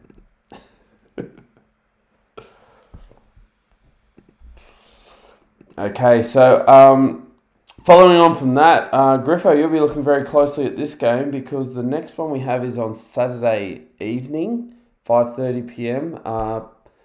Penrith home game. Now for the Panthers, James Fisher-Harris, he's got a knee injury out of last week's game against Canberra, so he won't be there. Matt Eisenhuth is the player to come in number 10. Sonny Luke back in the side. That'll be excellent news for Panthers fans. Many of them obviously calling for him to be involved as much as possible. He's expected to play this week. I think his concussion was in round 4. He missed last week's game from memory. The Seagulls, Saab's going to play his first game of the season, coming back from a knee injury. So he'll come straight back into the side on the wing. Schuster's back on deck. I think this is a massive in for the Seagulls. So Cooper John's going to go back to the reserves. And Ben Trbojevic has a hamstring injury, so Lawton will be on the bench this week. Griffo, we know you watch the Panthers very closely. They come up against the Manly side this week, who, in reality, they've had some tight games over the last couple of weeks. They had the draw last week. They went down in Golden Point the week before to the Rabbitohs. They had that high-scoring affair against the Eels the week before. I'll be interested to see how Penrith fans are feeling about coming up against Manly this week, and where you think Penrith are at, because whilst a lot of people are saying they're not where they should have been last year, there were some positive signs, I suppose, on the scoreboard, albeit against a poor Canberra side last week. Yeah. Look, tries were scored. A lot of tries were scored, which was good. Some of them were very soft at the end as the scoreboard blew out. And I think that was more about the Raiders' defense than it was about the Panthers' attack. I think the big plus for the Panthers this year has been Zach Hosking, who really seems to have locked down a second row spot. Liam Martin's still out with that hamstring. This will be 3 games in a row he's missed. So he's a massive loss. I think in a game like this, against a very big Manly side, he would have been very, very important. The backline for Penrith is the same backline that's pretty much been there every game. They started to look a little bit better last week, and they actually did score a few good tries before the soft ones at the end. The pack, they're missing really the 2 enforcers in Martin and Fisher-Harris. So Leota has been outstanding. I thought he was very, very good last week against the Raiders. Made a lot of meters from not a lot of runs. Scott Sorensen obviously is a very good player. We're more used to seeing him come off the bench. Lindsay Smith, I thought, was very good against the Raiders and deserves to keep his spot there. He's on the bench. I think I'm clear. Don't tend to make too many changes, but just with Sony Luke back, I just wouldn't have minded seeing perhaps like a big Eddie Blacker part of the 17. Just they lack a bit of size, the Panthers, but what they lose in size, I guess they make up for in quick play of the balls and ruck speed and line speed in defense. So I'm going to tip Penrith. I really think this is a tough game. Manly are pretty much at full strength. Jason Saab back into the team. He's caused a few problems for Penrith in the past. He's a very tall man, and he'll be up against either To'o or Taruva, who are very, very good players, but they'll give a huge amount away in height. So the potentially the aerial threat of Saab is something that could be a problem. Olakau'atu has been extremely damaging. Manly, their performances over the last couple of weeks haven't been quite the best, although I thought they were okay against Souths going down in Golden Point. Their defense last week poor, but their attack continues to be quite strong. They're scoring a lot of points. It'll be Penrith's job to stop them, and I'm going to tip that they can do that. But I think it's going to be pretty tight, Panthers, Shane. Yeah, I agree, Griff. I actually think Olakau'atu has been one of their best players this season for Manly. I'm glad you said what you said, Griff. When I looked at the team and I looked at who was playing for Penrith, I thought the same as you. I thought that it's a smaller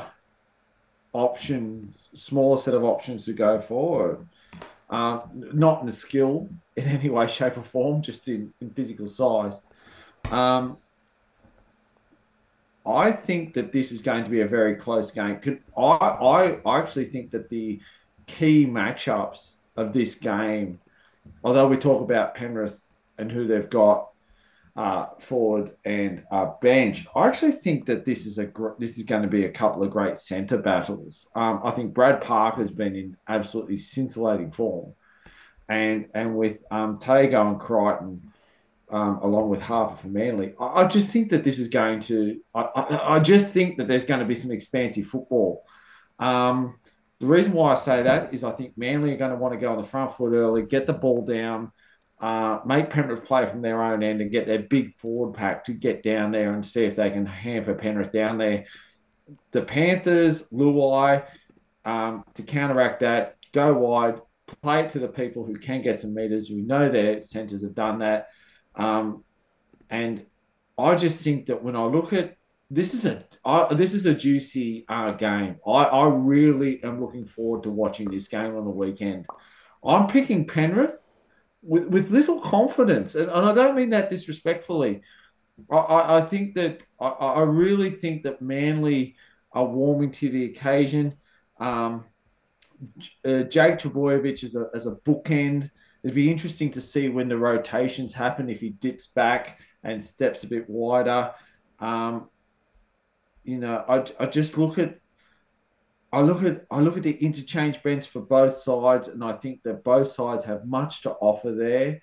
The key thing for me is Isaiah Yeo. Re-signed, is that correct? He's appears to be re-signed, which is great for Penrith and great for Isaiah Yeo.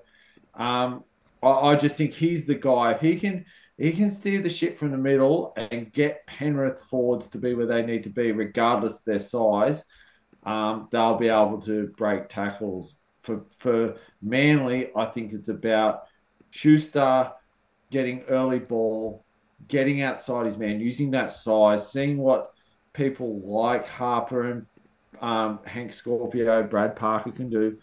I just think that this is set up to be a classic rugby league game. The key thing for me for Manly is their ball handling. If they get a case of the dropsies, Penrith will make them pay, and that's why I'm picking Penrith. I think Penrith are just, at the end of the day, discipline can win you rugby league matches. It usually wins you rugby league matches, and I just think Penrith have that discipline. Yeah, I like Penrith in this one too. I'm going to go down a bit of a different path here. Now Griffo, Zach Hosking, he's I know I'm throwing back to you here. He's been pretty impressive since coming into the Panthers side. Am I correct in understanding that he's played 2 first grade games this year for the Penrith Panthers and scored in both of them? He has, yeah. He runs a very good line. And he's a really solid defender. I was impressed with his defense. I think in the World Club Challenge. I like what I've seen in attack as well in the last 2 games. So, Garner's been injured. Not listed to play at all this week in either this or the New South Wales Cup. So, he has got an injury, Garner, and I think that's one of the reasons why maybe he wasn't quite at his top form earlier in the year. But Hosking's been great. As I said, his sort of look-alike, Lindsay Smith a little bit taller, but I thought he was fantastic last week against the Raiders. So good to see him there again this week, Lindsay Smith. Yeah, I'm going to go my tip. I'm going the exotic this week. I am tipping Penrith, but for the people that like a punt, or even, I mean, I won't punt on this because it's too hard to earn to give it to Sportsbet. I'm going to go the Zach Hosking anytime try scorer as my as my tip this week, because I've been very impressed with what he's done.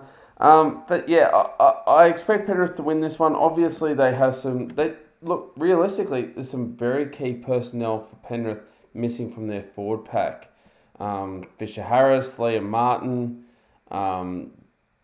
they do have some players missing. I'd be very interested this week to see the amount of time Sonny Luke gets, obviously coming back into the side. I think most people that watch Penrith on a week-to-week basis are very keen to see his minutes maximised, and I almost feel as though it's going to be a slow burn for Sonny Luke. I think he's going to get more and more time, and I've actually got the gut feeling that come finals time, he's just going to be playing the majority of the game. The vast majority of the game. It could be 60 to 70 minutes of it, if not more. But tough game for Penrith this week. But I think Penrith, not only because they're at home, but because they're just a quality team. And last week they showed they can score some points. And whilst Manly have periods where they defend well, they have also shown thus far this year they can leak some points. So I think Penrith might be able to exploit that. I'm tipping the Panthers. Can I ask you guys a 30-second question without notice? Go for it. It was big news at the end of last year. What is the role of Tyrone Peachey in this team? Does he have a role? Yeah, good question, Shane. I think he's competing with the dog for a bench spot. I don't think you can really have both of them there. Jamin Salmon essentially has been playing as an edge back rower when he comes onto the field, and I don't think he's a very good edge back rower. That's not a direct, sounds like a criticism, but I think he's there for his utility value, that he can cover the halves, he can play centres, whereas and Peachey obviously offers that similar. He can play almost anywhere, Tyrone Peachey. So at full strength, at best you're going to have one of those guys on the bench. You can't have both if you're carrying a sub hooker. Yep. I think Tyrone Peachey is the perfect 18th man. When you have in this day and age, and it will expand, I think, eventually. But when you have only one player that you can choose to come on should you have to enact the 18th man, he is the most versatile player that is not in the top 17. And I think he is the ultimate 18th man because if you have an issue with a forward, he can come in and play back row. Even if it's a prop, you could probably get one of your forwards to play in the middle. They play Mitch Kenny, Graham. They play Mitch Kenny basically as a prop when Sonny Luke comes on as hooker. So yeah, Peachy, you're right. You get a head knock on anyone, he could. Yeah, he is a bit of a shuffle is useful. Yeah, but likewise, Salmon could be an 18th man if he's not in the 17. Because he does offer that versatility as well. In year 17, is Salmon a better option than Peachy? Is it much of a muchness? Is it? No, to be honest, if you've got James Fisher Harris and Liam Martin back, two have to go, and I would think Matt Eisenhuth would be one of those, and I would think Salmon might be the other. I think Lindsay Smith, if they're picking their best 17, I think he's in there at the moment. But it is good to have that guy that can cover the back line, which either Salmon or Peachy can do. So there's versatility there. But at full strength, two of them have got to make way for Fisher, Harris, Martin. Peachy probably can play more positions than Jamin Salmon. Salmon's he was good last year and he's been okay. And of course, he scored that try which created all sorts of controversy since I won't go down that path, but a whole heap of wind has blown through the media. For Salmon it was a big thing. I think he was vilified last year. He got up, scored a try, and he was excited. Apparently, for 60 minutes, while he was sitting on the bench, the crowd was just giving it to him. And from what I heard, that it was more a go at the crowd rather than at Coach Stewart after he scored the try. Can I weigh in for 30 seconds? Certainly. This guy was publicly, I'm trying to find the right word. We'll say put down, because the other words, I don't want to get myself in trouble. And he wore that. Regardless of his history, whether that's warranted or not, or whether it's proven or not, that's between two people. He came out and his emotion showed that, hang on, I'm sticking up for myself. Can someone highlight to me where he was wrong? Because I didn't see in a public forum where it was one-on-one with a set of reporters, he said anything poorly.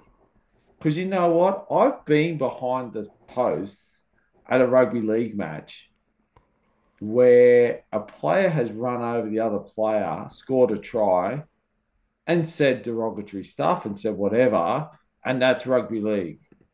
But yet this guy looks up and says something and all hell breaks loose. Like, am I missing something here? I'm going to open a can of worms here, and I'm not saying I necessarily agree with this. I don't know. Am I missing a... think there would have been I don't think that the talk this week has been about Jamin Salmon's comments as he scored the try. I think a lot of the media would have been left there. I think a lot of them have jumped on Ivan Cleary's comments in the press conference. But that's Ivan. Expanding on it. No, but that's Ivan's problem. If Ivan wants to expand on it, I'll be honest. I don't think James Hemmings copped that much this week. I think it's more been Ivan Cleary. Like whatever Ivan does. He's the coach. He says what he says, and coaches live and die by their comments. I may have missed it, but I don't feel like many have been vilifying Jamin this week. What cracks me up is that, but his spray's been the picture behind it all, and I'm thinking, he's up, guys. Here's a guy who stepped up in a game that just happened to be against the club that sort of called him, was it weak gutted dog? Was that the word? Gutted dog. Yeah, it was. Well, I won't say the Canberra club, but the Canberra. The coach of that club. My apologies. But and I think honesty, he has every right. If we had a conniption every time he said something stupid, we'd be.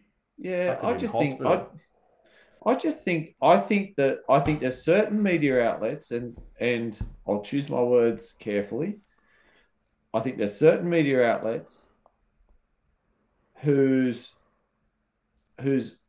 television opinions lead to their newspaper articles the next day, and you know what I think of certain people in this system. I mentioned whose newspaper articles lead to articles the next day, and I thought, Griff, I'm not going to drop you in it, but I thought you said a perfect thing today.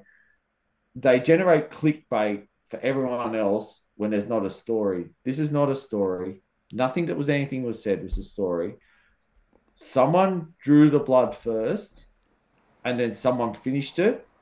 I think if you have the maturity to say, well done, I started this, now you've finished it, let's just walk to our corners, and the next bout begins when we play again, good luck to you.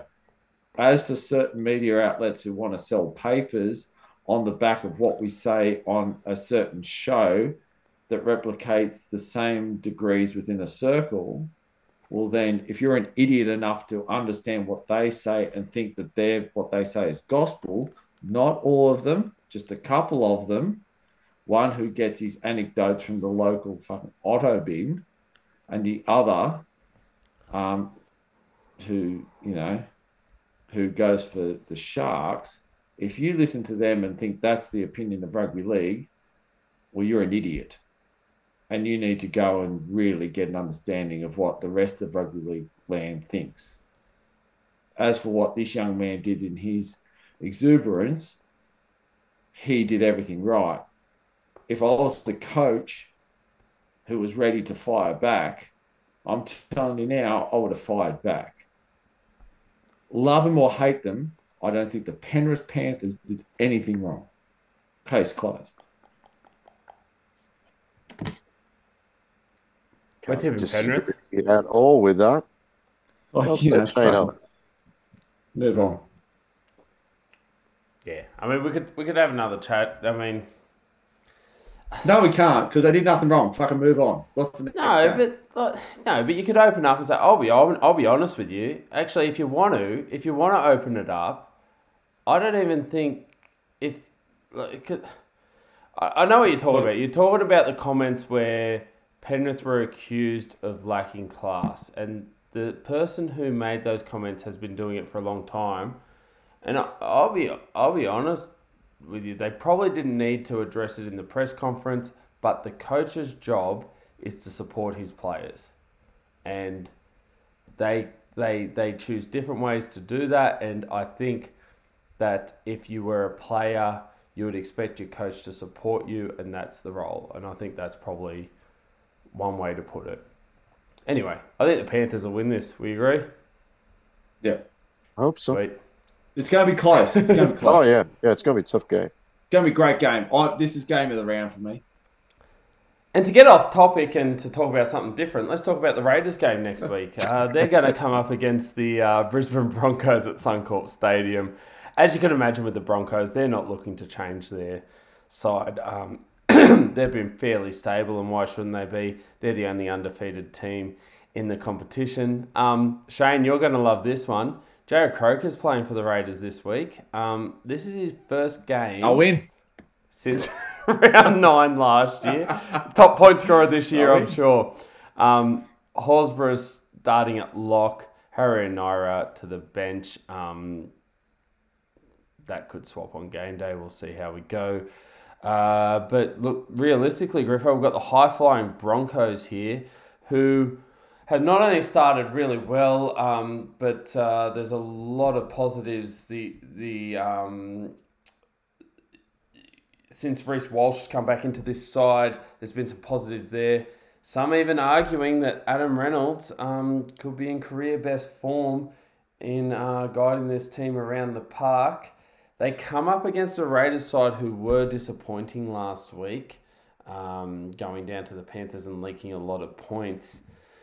Am I going to be game enough to say that they need to be very wary of a informed Brisbane side up in Queensland? Graham, this Brisbane side has probably got as many guns to fire as the Roosters. They are really good in attack, and Reynolds is the puppet master. They've got a big, strong pack of forwards. They're a threat this year. They're coming up against a team that are not a threat to anything really other than the spoon. Without their best player still in Jack Whiten. They've got some good forwards, but they're struggling. I think Jared Croker, whether he lines up against Farnworth or Staggs, they're going to target him. I just think this is possibly my joker. I've got to see the rest of the games, but I know there's a Para-Tigers game. But I think the Broncos have done the right thing by me for a few weeks. I'm gonna say I'm gonna go Broncos for my joker. I just think they got too many guns, and the Raiders are really struggling at the moment, particularly in defence. What do you reckon, Yeah, Jake? I agree, Griff. I don't think there's anywhere across the park where I can pick a Raiders player who's playing better than their opposite number. It just feels like to me in all elements of their game, the Canberra are clutching at straws at times, and I think that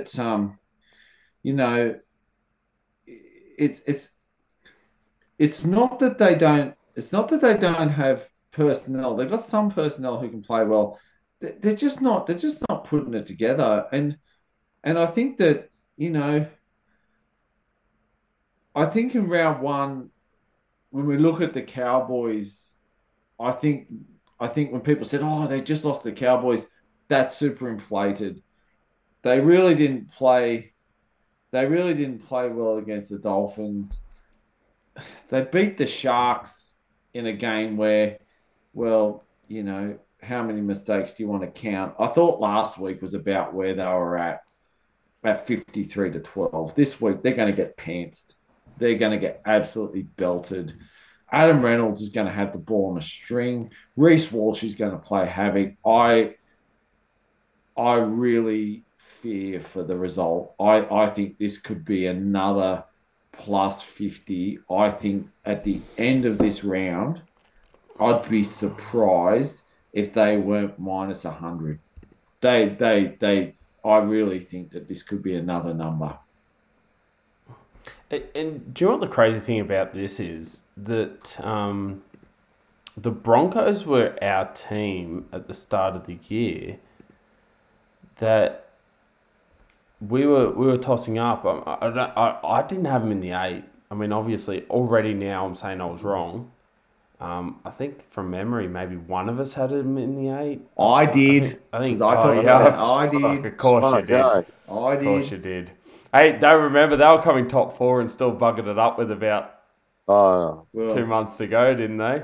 Last year, but yeah, they're one of the form teams, and if you're in a tipping comp and we're giving you advice on that tipping comp, it'd be poor advice to tip against them at the moment. They're doing everything right, and I know some people might argue and say, okay, last week they played the Tigers, but you can only play whoever's in front of you. And, there was the big game, obviously, the week before with the Dolphins. I think they had St. George the week before that. I can see some people mounting some arguments that, they've also beaten the Cowboys. They haven't been as good as they have been. There was probably a lot of, the week one they beat the Panthers, a lot of emotion there. I think a lot of people are just hanging a little bit on the Brisbane Broncos to wait until they come up against they've played the Panthers, obviously, but, if they were playing the Storm next week, how confident would you be if they were playing the Roosters next week? I think there's a great opportunity for them to show how serious they are. And given the fact that Brisbane play the Raiders this week, I'm just looking ahead, fellas. Next week they've got the Titans. I think that people would fancy them that week. And then they come up against the Parramatta Eels in that game we talked about it earlier on in the year, being up in Darwin, being a Parramatta home game. They've got a fairly good run up ahead. And I think that whilst clubs will say we're looking at this week, I think deep down they know what they've got coming up. And I think they'll be very confident. And I think they'll be keen to put a score on this week. I got Brisbane, and they're not my margin this week, but they're probably my second biggest win of the week. On Sunday, we'll move on to the Sunday games now, fellas. We've got the Titans taking on the Dragons up in the Gold Coast. 4 o'clock is the kickoff here for the first game on Sunday. We've got Jaden Campbell this week in at fullback. No AJ Brimson for the Titans. We've got this week in at 5'8". We've got the Sex Bomb, Carpool Rugby League favourite. Sex Bomb's there in at number 6 with Tanner Boyd, which will mean there's no Kieran Foran for the Titans. For the Dragons, I noticed that Jaden Sewell was named in at number 12 there. He didn't finish the game the other day, so I suppose he's one of those ones that we put a bit of an asterisk next to and keep an eye on. You'd imagine if there was a bit of a shuffle there, it might mean, one of the big fellas coming in and Bird going off to the edge. The only other news, Ravalawa and DeBellin, they were cited last week by the judiciary, but only fines for them, so they'll play this week. Bit of an interesting one here, Griffo. We've got the Titans and the Dragons. Now, whilst last week we saw the Dragons have that good win against the Dolphins, and the Titans had the bye, many will say that this is a bit of a tough game to pick because we've got two teams that I don't think many punters would have factored into their top 8. So it can be a bit of a tough one when you don't have a team that's really strong and got some great form over a few weeks to base your tip on. Yeah, Dragons has a good win last week, quite a big win over the Dolphins. And, of course, the Titans had the bye.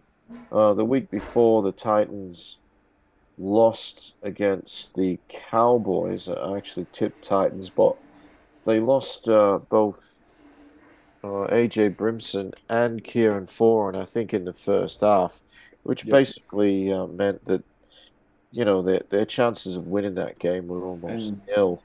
And no Foran this week.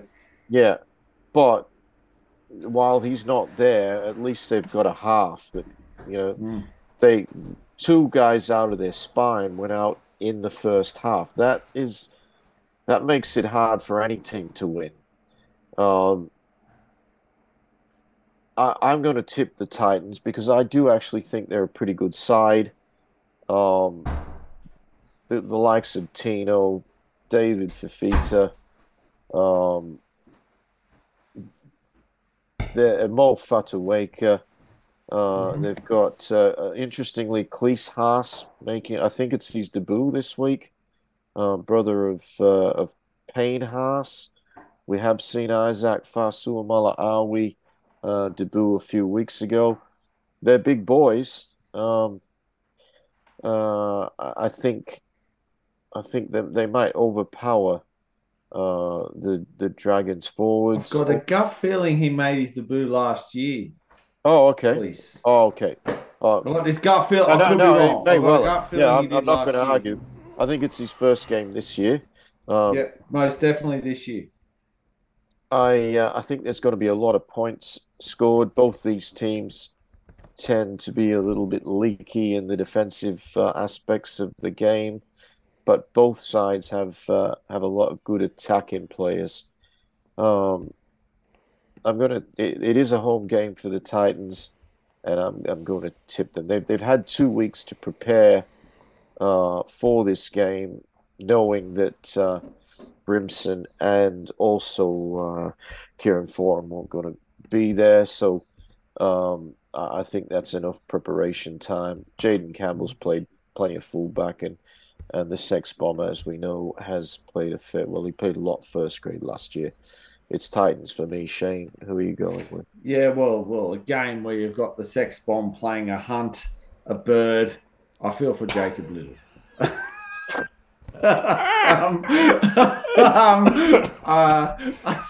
Shit.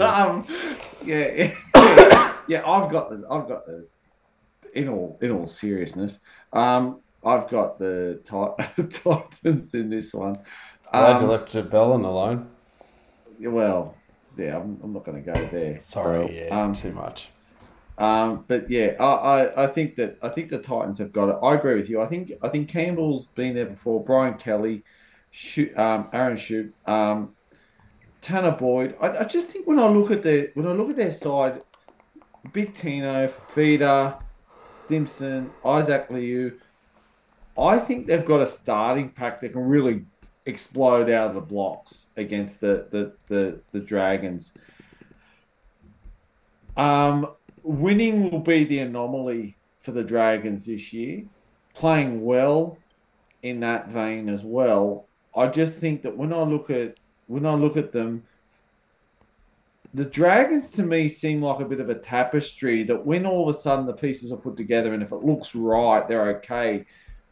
But if you sort of kaleidoscope them as a random piece, things can go poorly very quickly. And we've seen that this year where their defensive line is akin to Swiss cheese. It's just, I think that's what the problem for them is that this tapestry, when it works, it can actually produce results. It's going to be not working more often than not. There's going to be gaps. You know, there was a kickoff there a couple of weeks ago where they ran up, and you know, I've coached under 12, and I'm like, if that was my under 12s that ran up like that, I'd be somewhat upset. So I've got the Titans in this one. I think the Titans will win. I think they're going to go. I'm not going to say they're going to win well, but I think they're also. If you have a look at their bench, I actually think their bench is a far better bench. It's a far more balanced bench for who they're going to replace than what the Dragons have got. The Dragons have problems. There's no doubt about that.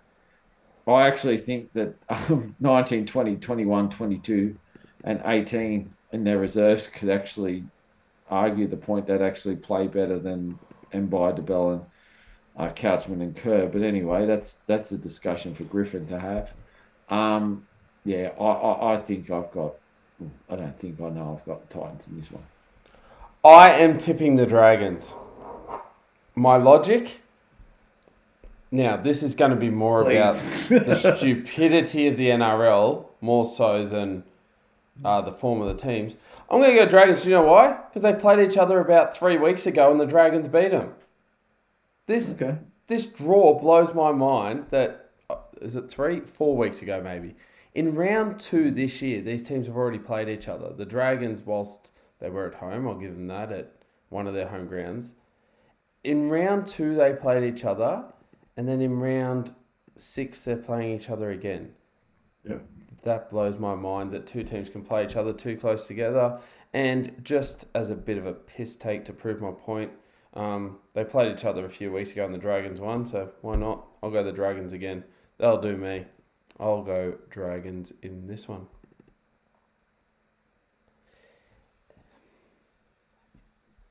Just on a side note there, am I making too big a deal? Is it ridiculous that a team can play each other in round 2 and then round 6?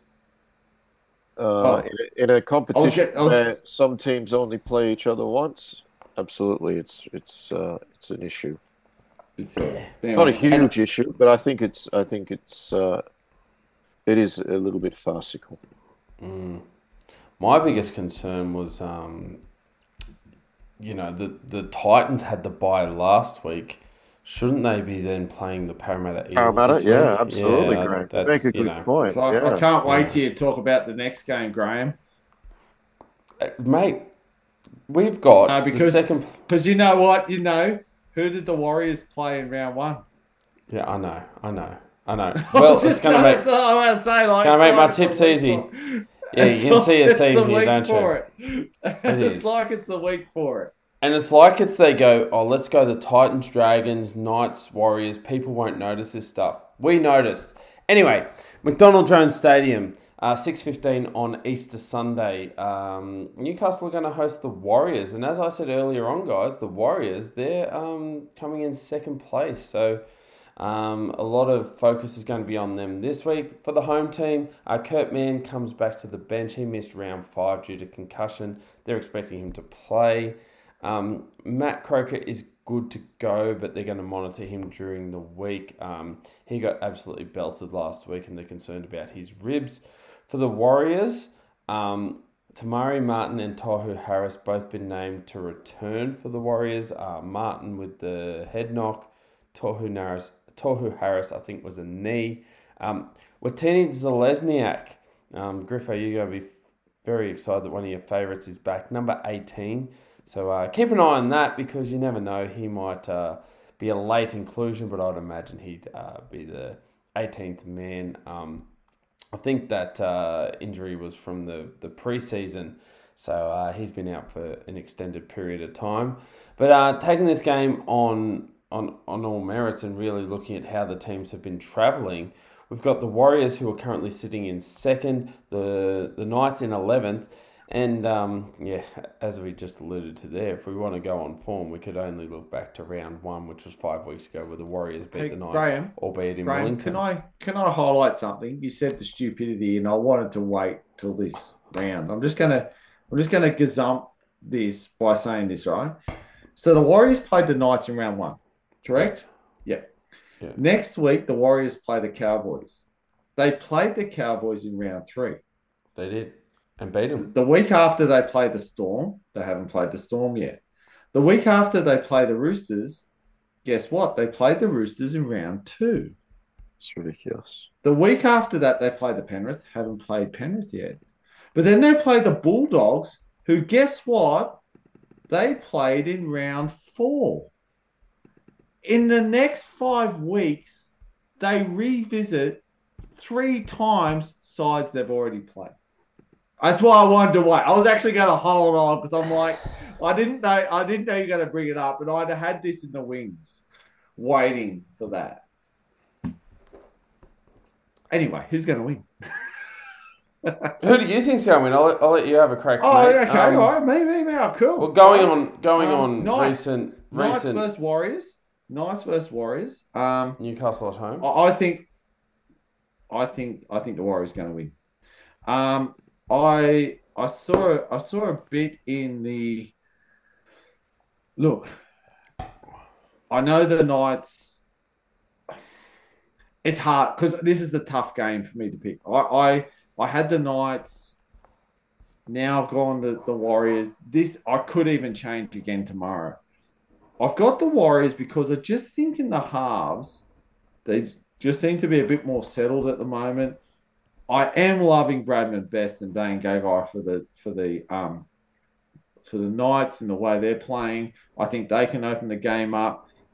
I think the forward pack for the Warriors can do things. This is going to go down to the wire. I'm not getting caught up in what the Warriors did last week and their whole hype. I just think that the for me, I just think that the Knights they just they're just playing down at the moment. They're not playing up. Um, they seem to have an issue. Look, the Knights score as many tries as they let in. So if the Warriors score 4, they're going to have to score 4. If the Knights score 4, you guarantee they're going to let in 4. They concede 6 penalties over 6 penalties a game. Their error count is above what the Warriors produced. They got some good run meters. My biggest problem is, and I you guys know me, I tend to go to stats when I have an issue. In all the negative stats, the Knights are leading, and I just think a person like Sean Johnson will jump on that every day of the week. I've got them by a whisker, but even then, when I come to put my tips in tomorrow morning, things might change. But yeah, Warriors by a whisker, Griff. Yeah, I'm similar. I think Warriors. I've been really actually a little surprised by both teams. Warriors with 4 wins. That's phenomenal for them. They've probably played lesser light teams, but they've still won. And the only game they lost was against the Roosters, and they were right in that game. So it's been a really good start. And if, as Graham said, they're playing a lot of those teams twice, they've got an opportunity to be right up in the top 4 after, probably 10 or so rounds. Obviously, they will run into some better sides after that, but you can only play who's in front of you. And this week in front of them is the Knights, a team they beat in round 1. The Knights have surprised me that they're on 5 points. No buy in that. 2 wins and a draw. A very creditable draw last week against the Sea Eagles. I did not think they were any sort of a show would beat in Manly. They nearly got there. A controversial no try, which Graham Annesley came out and agreed with the video ref. I'm still not agreeing with it, but it is what it is. But they were great, the Knights, in that game. Obviously, defensively, there's still some issues there because they let in 32 points. But they're still missing a number of key players, most notably Kalen Ponga, who's I'm hearing that could be 2 or 3 weeks away. But they've had a dig, and that's been impressive. That they've really had a red hot crack. Whereas in the last few years, maybe they haven't. So the coach is doing a really good job, I think. If they can get over the top of the Warriors, then they're probably going to be in the 8 at the end of the round.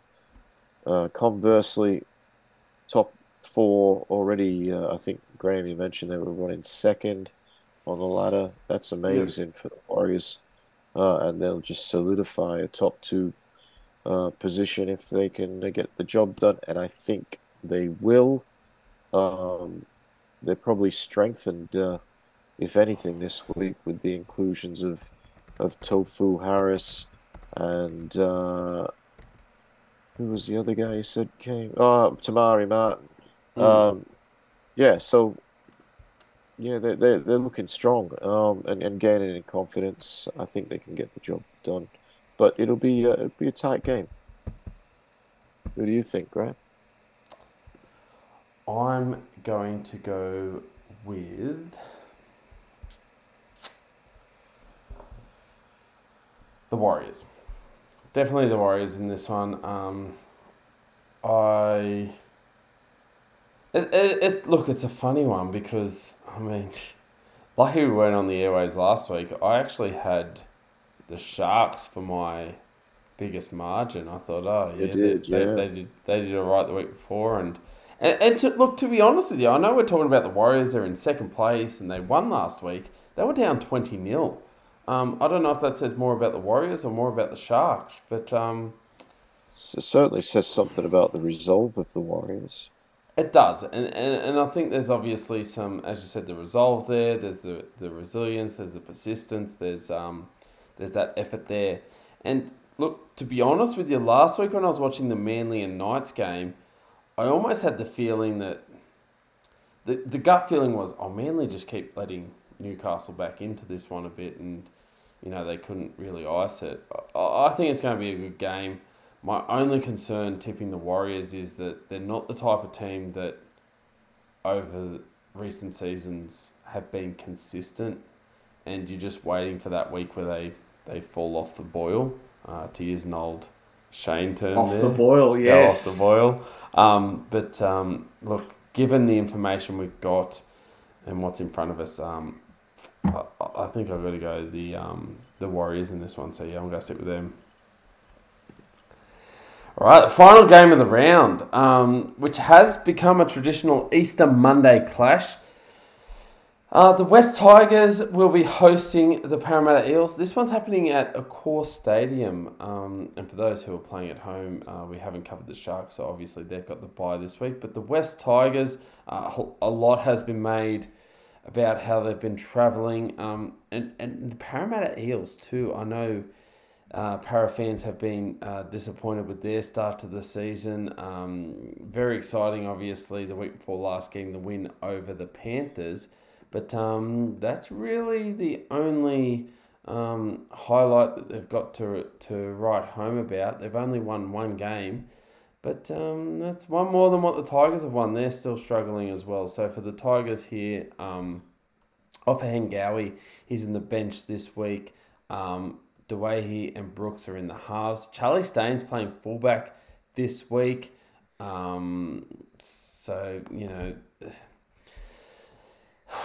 Yeah, I'll leave my comments for the Tigers for when I do my tip. But obviously, one of the other things that I don't think we've been on the airwaves since Bateman's had a game for the Tigers. I could be wrong there, guys. I think he might have played one game. Did he play a game? He might have played in round 3. Yeah, so he's obviously one of those players that we talked a lot in the early podcast about coming into the side. For Parramatta, Sean Lane, he's a massive inclusion for this team. I think he's a quality player. He's coming straight back into the number 11, into their back row. He suffered a broken jaw in the preseason, so that's a massive in for them. Dunster in for Simonson on the wing. Simonson suspended. And Russell in for Wonga Blake in the centres. Regardless of what you see on the ladder here, Griffo, with Parramatta only having one win and the Tigers just sitting below them, with what we know about rugby league, watching it closely and analysing the game, we know that Parramatta would be considered a side with a lot more quality than the West Tigers. Do you see it being as simple as that this week? I know you've got to be very game to tip the Tigers in this current climate, but where do you see Parramatta in regards to where they've been in previous seasons and where they want to be? And then how does that relate to a contest against the West Tigers? Well, this game last year was the surprise result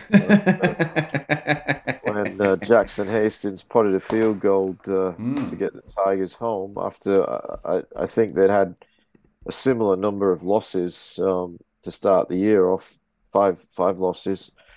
And Para were going very well at that stage. Now, Para have only got one win, but I don't think they've been playing too badly. Their defense has leaked some points, but their attack's been pretty good. I think Para will win this game, and I've got a feeling they could win by quite a bit. On paper, those Tigers forwards, they look strong. Uh, Big Stefano, Api, Clemmer, Papali'i, Bateman, and Vanua, and then the likes of Twal, Offengawi, Bloor on the bench, and Simpkin, the backup hooker. That's a very strong forward lineup. But they've had basically that lineup in 5 rounds and lost. I think that the backs are ordinary for the Tigers. And I think that's where Para win. Really interesting that Wonga Blake's been dropped. He's got a mistake in him, poor Wonga. I don't know if Penrith is still paying part of his salary. I hope not. But that was Phil Gould signed RCG and Wonga Blake to these really long contracts on huge money, and I think Penrith might still be paying part of RCG, but it's interesting. We haven't seen Sean Russell play in the centres before. I rate him highly as a winger, and he might have played a lot of centres that I just don't know about. But I think the halves, Moses and Brown up against Dewey and Brooks. I think that's probably where Para gain an advantage. Pay packets are similar, but Brooks and Dewey, they haven't really fired. Dewey, he's been shuffled between 6 and 1. His defense has been an issue, and he's gone back into the front line. I think he'll have plenty of traffic going his way. I can't back the Tigers. This is a Tigers home game at Parramatta's home ground. Oh no, sorry, my apologies. It's at Accor. It is at Accor. So that's one of the Tigers' home ground. Yeah. They've got a lot of home grounds. The Tiger can roam over hundreds of square kilometers, we know, and claim all by urinating. Apparently, that's how they mark their territory. So this week they're going to urinate at Sydney Olympic Park. Their pheromones are in Olympic Park. Yeah, the supporters apparently are planning some sort of walkout or turn their backs. So that's right. Yeah, who does that? Really? Was it the 12th minute? They were going to turn their backs. Maybe after the 12th try that Paris scored. Yeah. They might walk out by then. Tipping Para. I think, as I said, Para's attack's been strong, and the Tigers' defense is not good. I think they'll have too many points in them, and I think the misery will continue for the West Tigers. Yeah, I agree, Griffo. I think this might be. I think this might be the week where I've got to be honest. This looks more solid for the Tigers than it has done. They've had the runs for weeks, and they've had a bit of toast this week. It's starting to stiffen up, but it's still. I think some of the problem is you've got players in this side now who just have no confidence, who regardless of what they do, I think they're struggling a bit. I think that people like Luke Brooks could probably do with a week down in reserve grade, get a bit of confidence back. The problem when you look at it is that the Tigers are clutching at straws now to try and abate the problem. Like, they're not looking to score points. They're not looking to win. They're just looking not to lose by a heap. They're playing Para, who on their day can absolutely tear you to bits. I just look at the Tigers. There's no claws. They've got no claws. Thinking about That's and That's their a lot for logo proves logo. that. big The claws. logo proves that. Yeah. I just think they've got no, and sadly they've got some good 1 to 17 in that side is some very good players. It's hamstrung by rubbish. That's the problem. Luke Brooks needs to go back to reserve grade and just get his confidence back. The way he needs to be told what his role is, because he doesn't know. He gets told he's this position, he's that position. You've got Charlie Staines, who really is pulled from pillar to post, because 1 minute he's attacking fullback, next minute wherever he needs to be. Brent Naden is their only knight in shining armor at the moment. Their forward pack, John Bateman has been doing some things. David Clemmer, you can't sort of argue with his effort. Blore, Offenhead and Gowie. I said it earlier in this podcast. Their problem is not on the field. On the field, they're not producing. Their problem is the management of this club is a shambles. And you can have the best cereal in a bowl. If you throw off milk on it, it'll taste like shit. That's the problem with the Tigers. The off milk is everything outside of this playing group. And it taints, it sours, it absolutely buggers up everything this club does. And it's about time that people say enough's enough. And they're not going to win a game. You can play the odds and say, I'll pick them this week because every loss is close to the next win. No one knows who their coach is. You've got Sheens, who's running the ship with Benji in the background, and then Benji sits on the sidelines while Sheen's in the, no one knows who the actual coach is of this club. The board haven't said who's taking direction in this club. The board want control, and they're hopeless at it. The freaking jersey debacle they've just had has proven that. They are a shambles. And the sad thing is they've got some good players who are just caught up in the midst of this shitstorm that they can't get out of.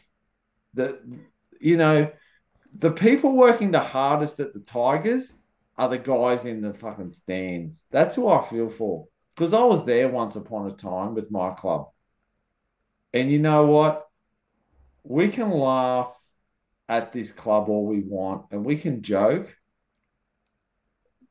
But I remember being a 9, 10, well, not 9 because we finished with, but 10, 11, 12, 13, 14, 15-year-old following my club who won 3 games a year because its management was a shambles. It made poor decisions year after year.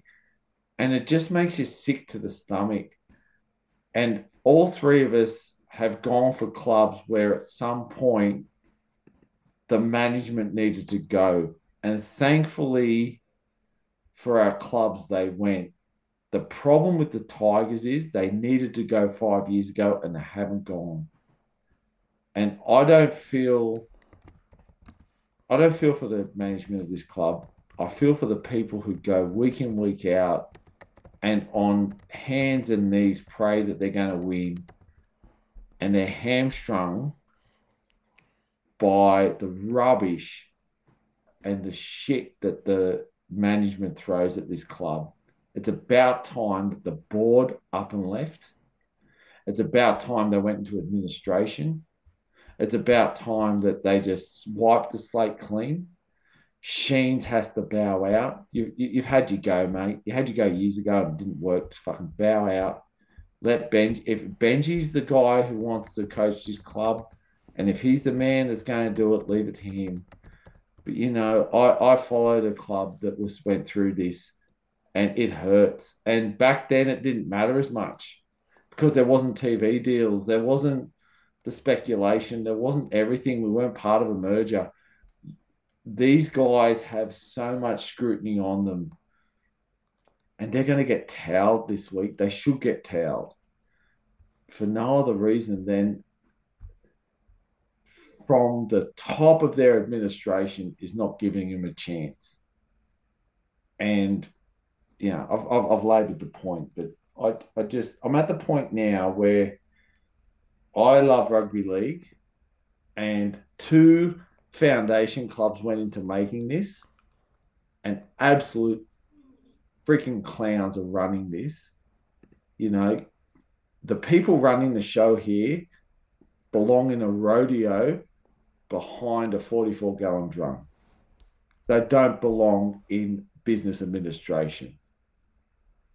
If that's too harsh or they want to have a chat about it, I'll have the chat, because you do not belong there.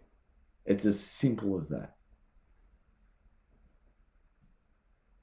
So you're tipping Para?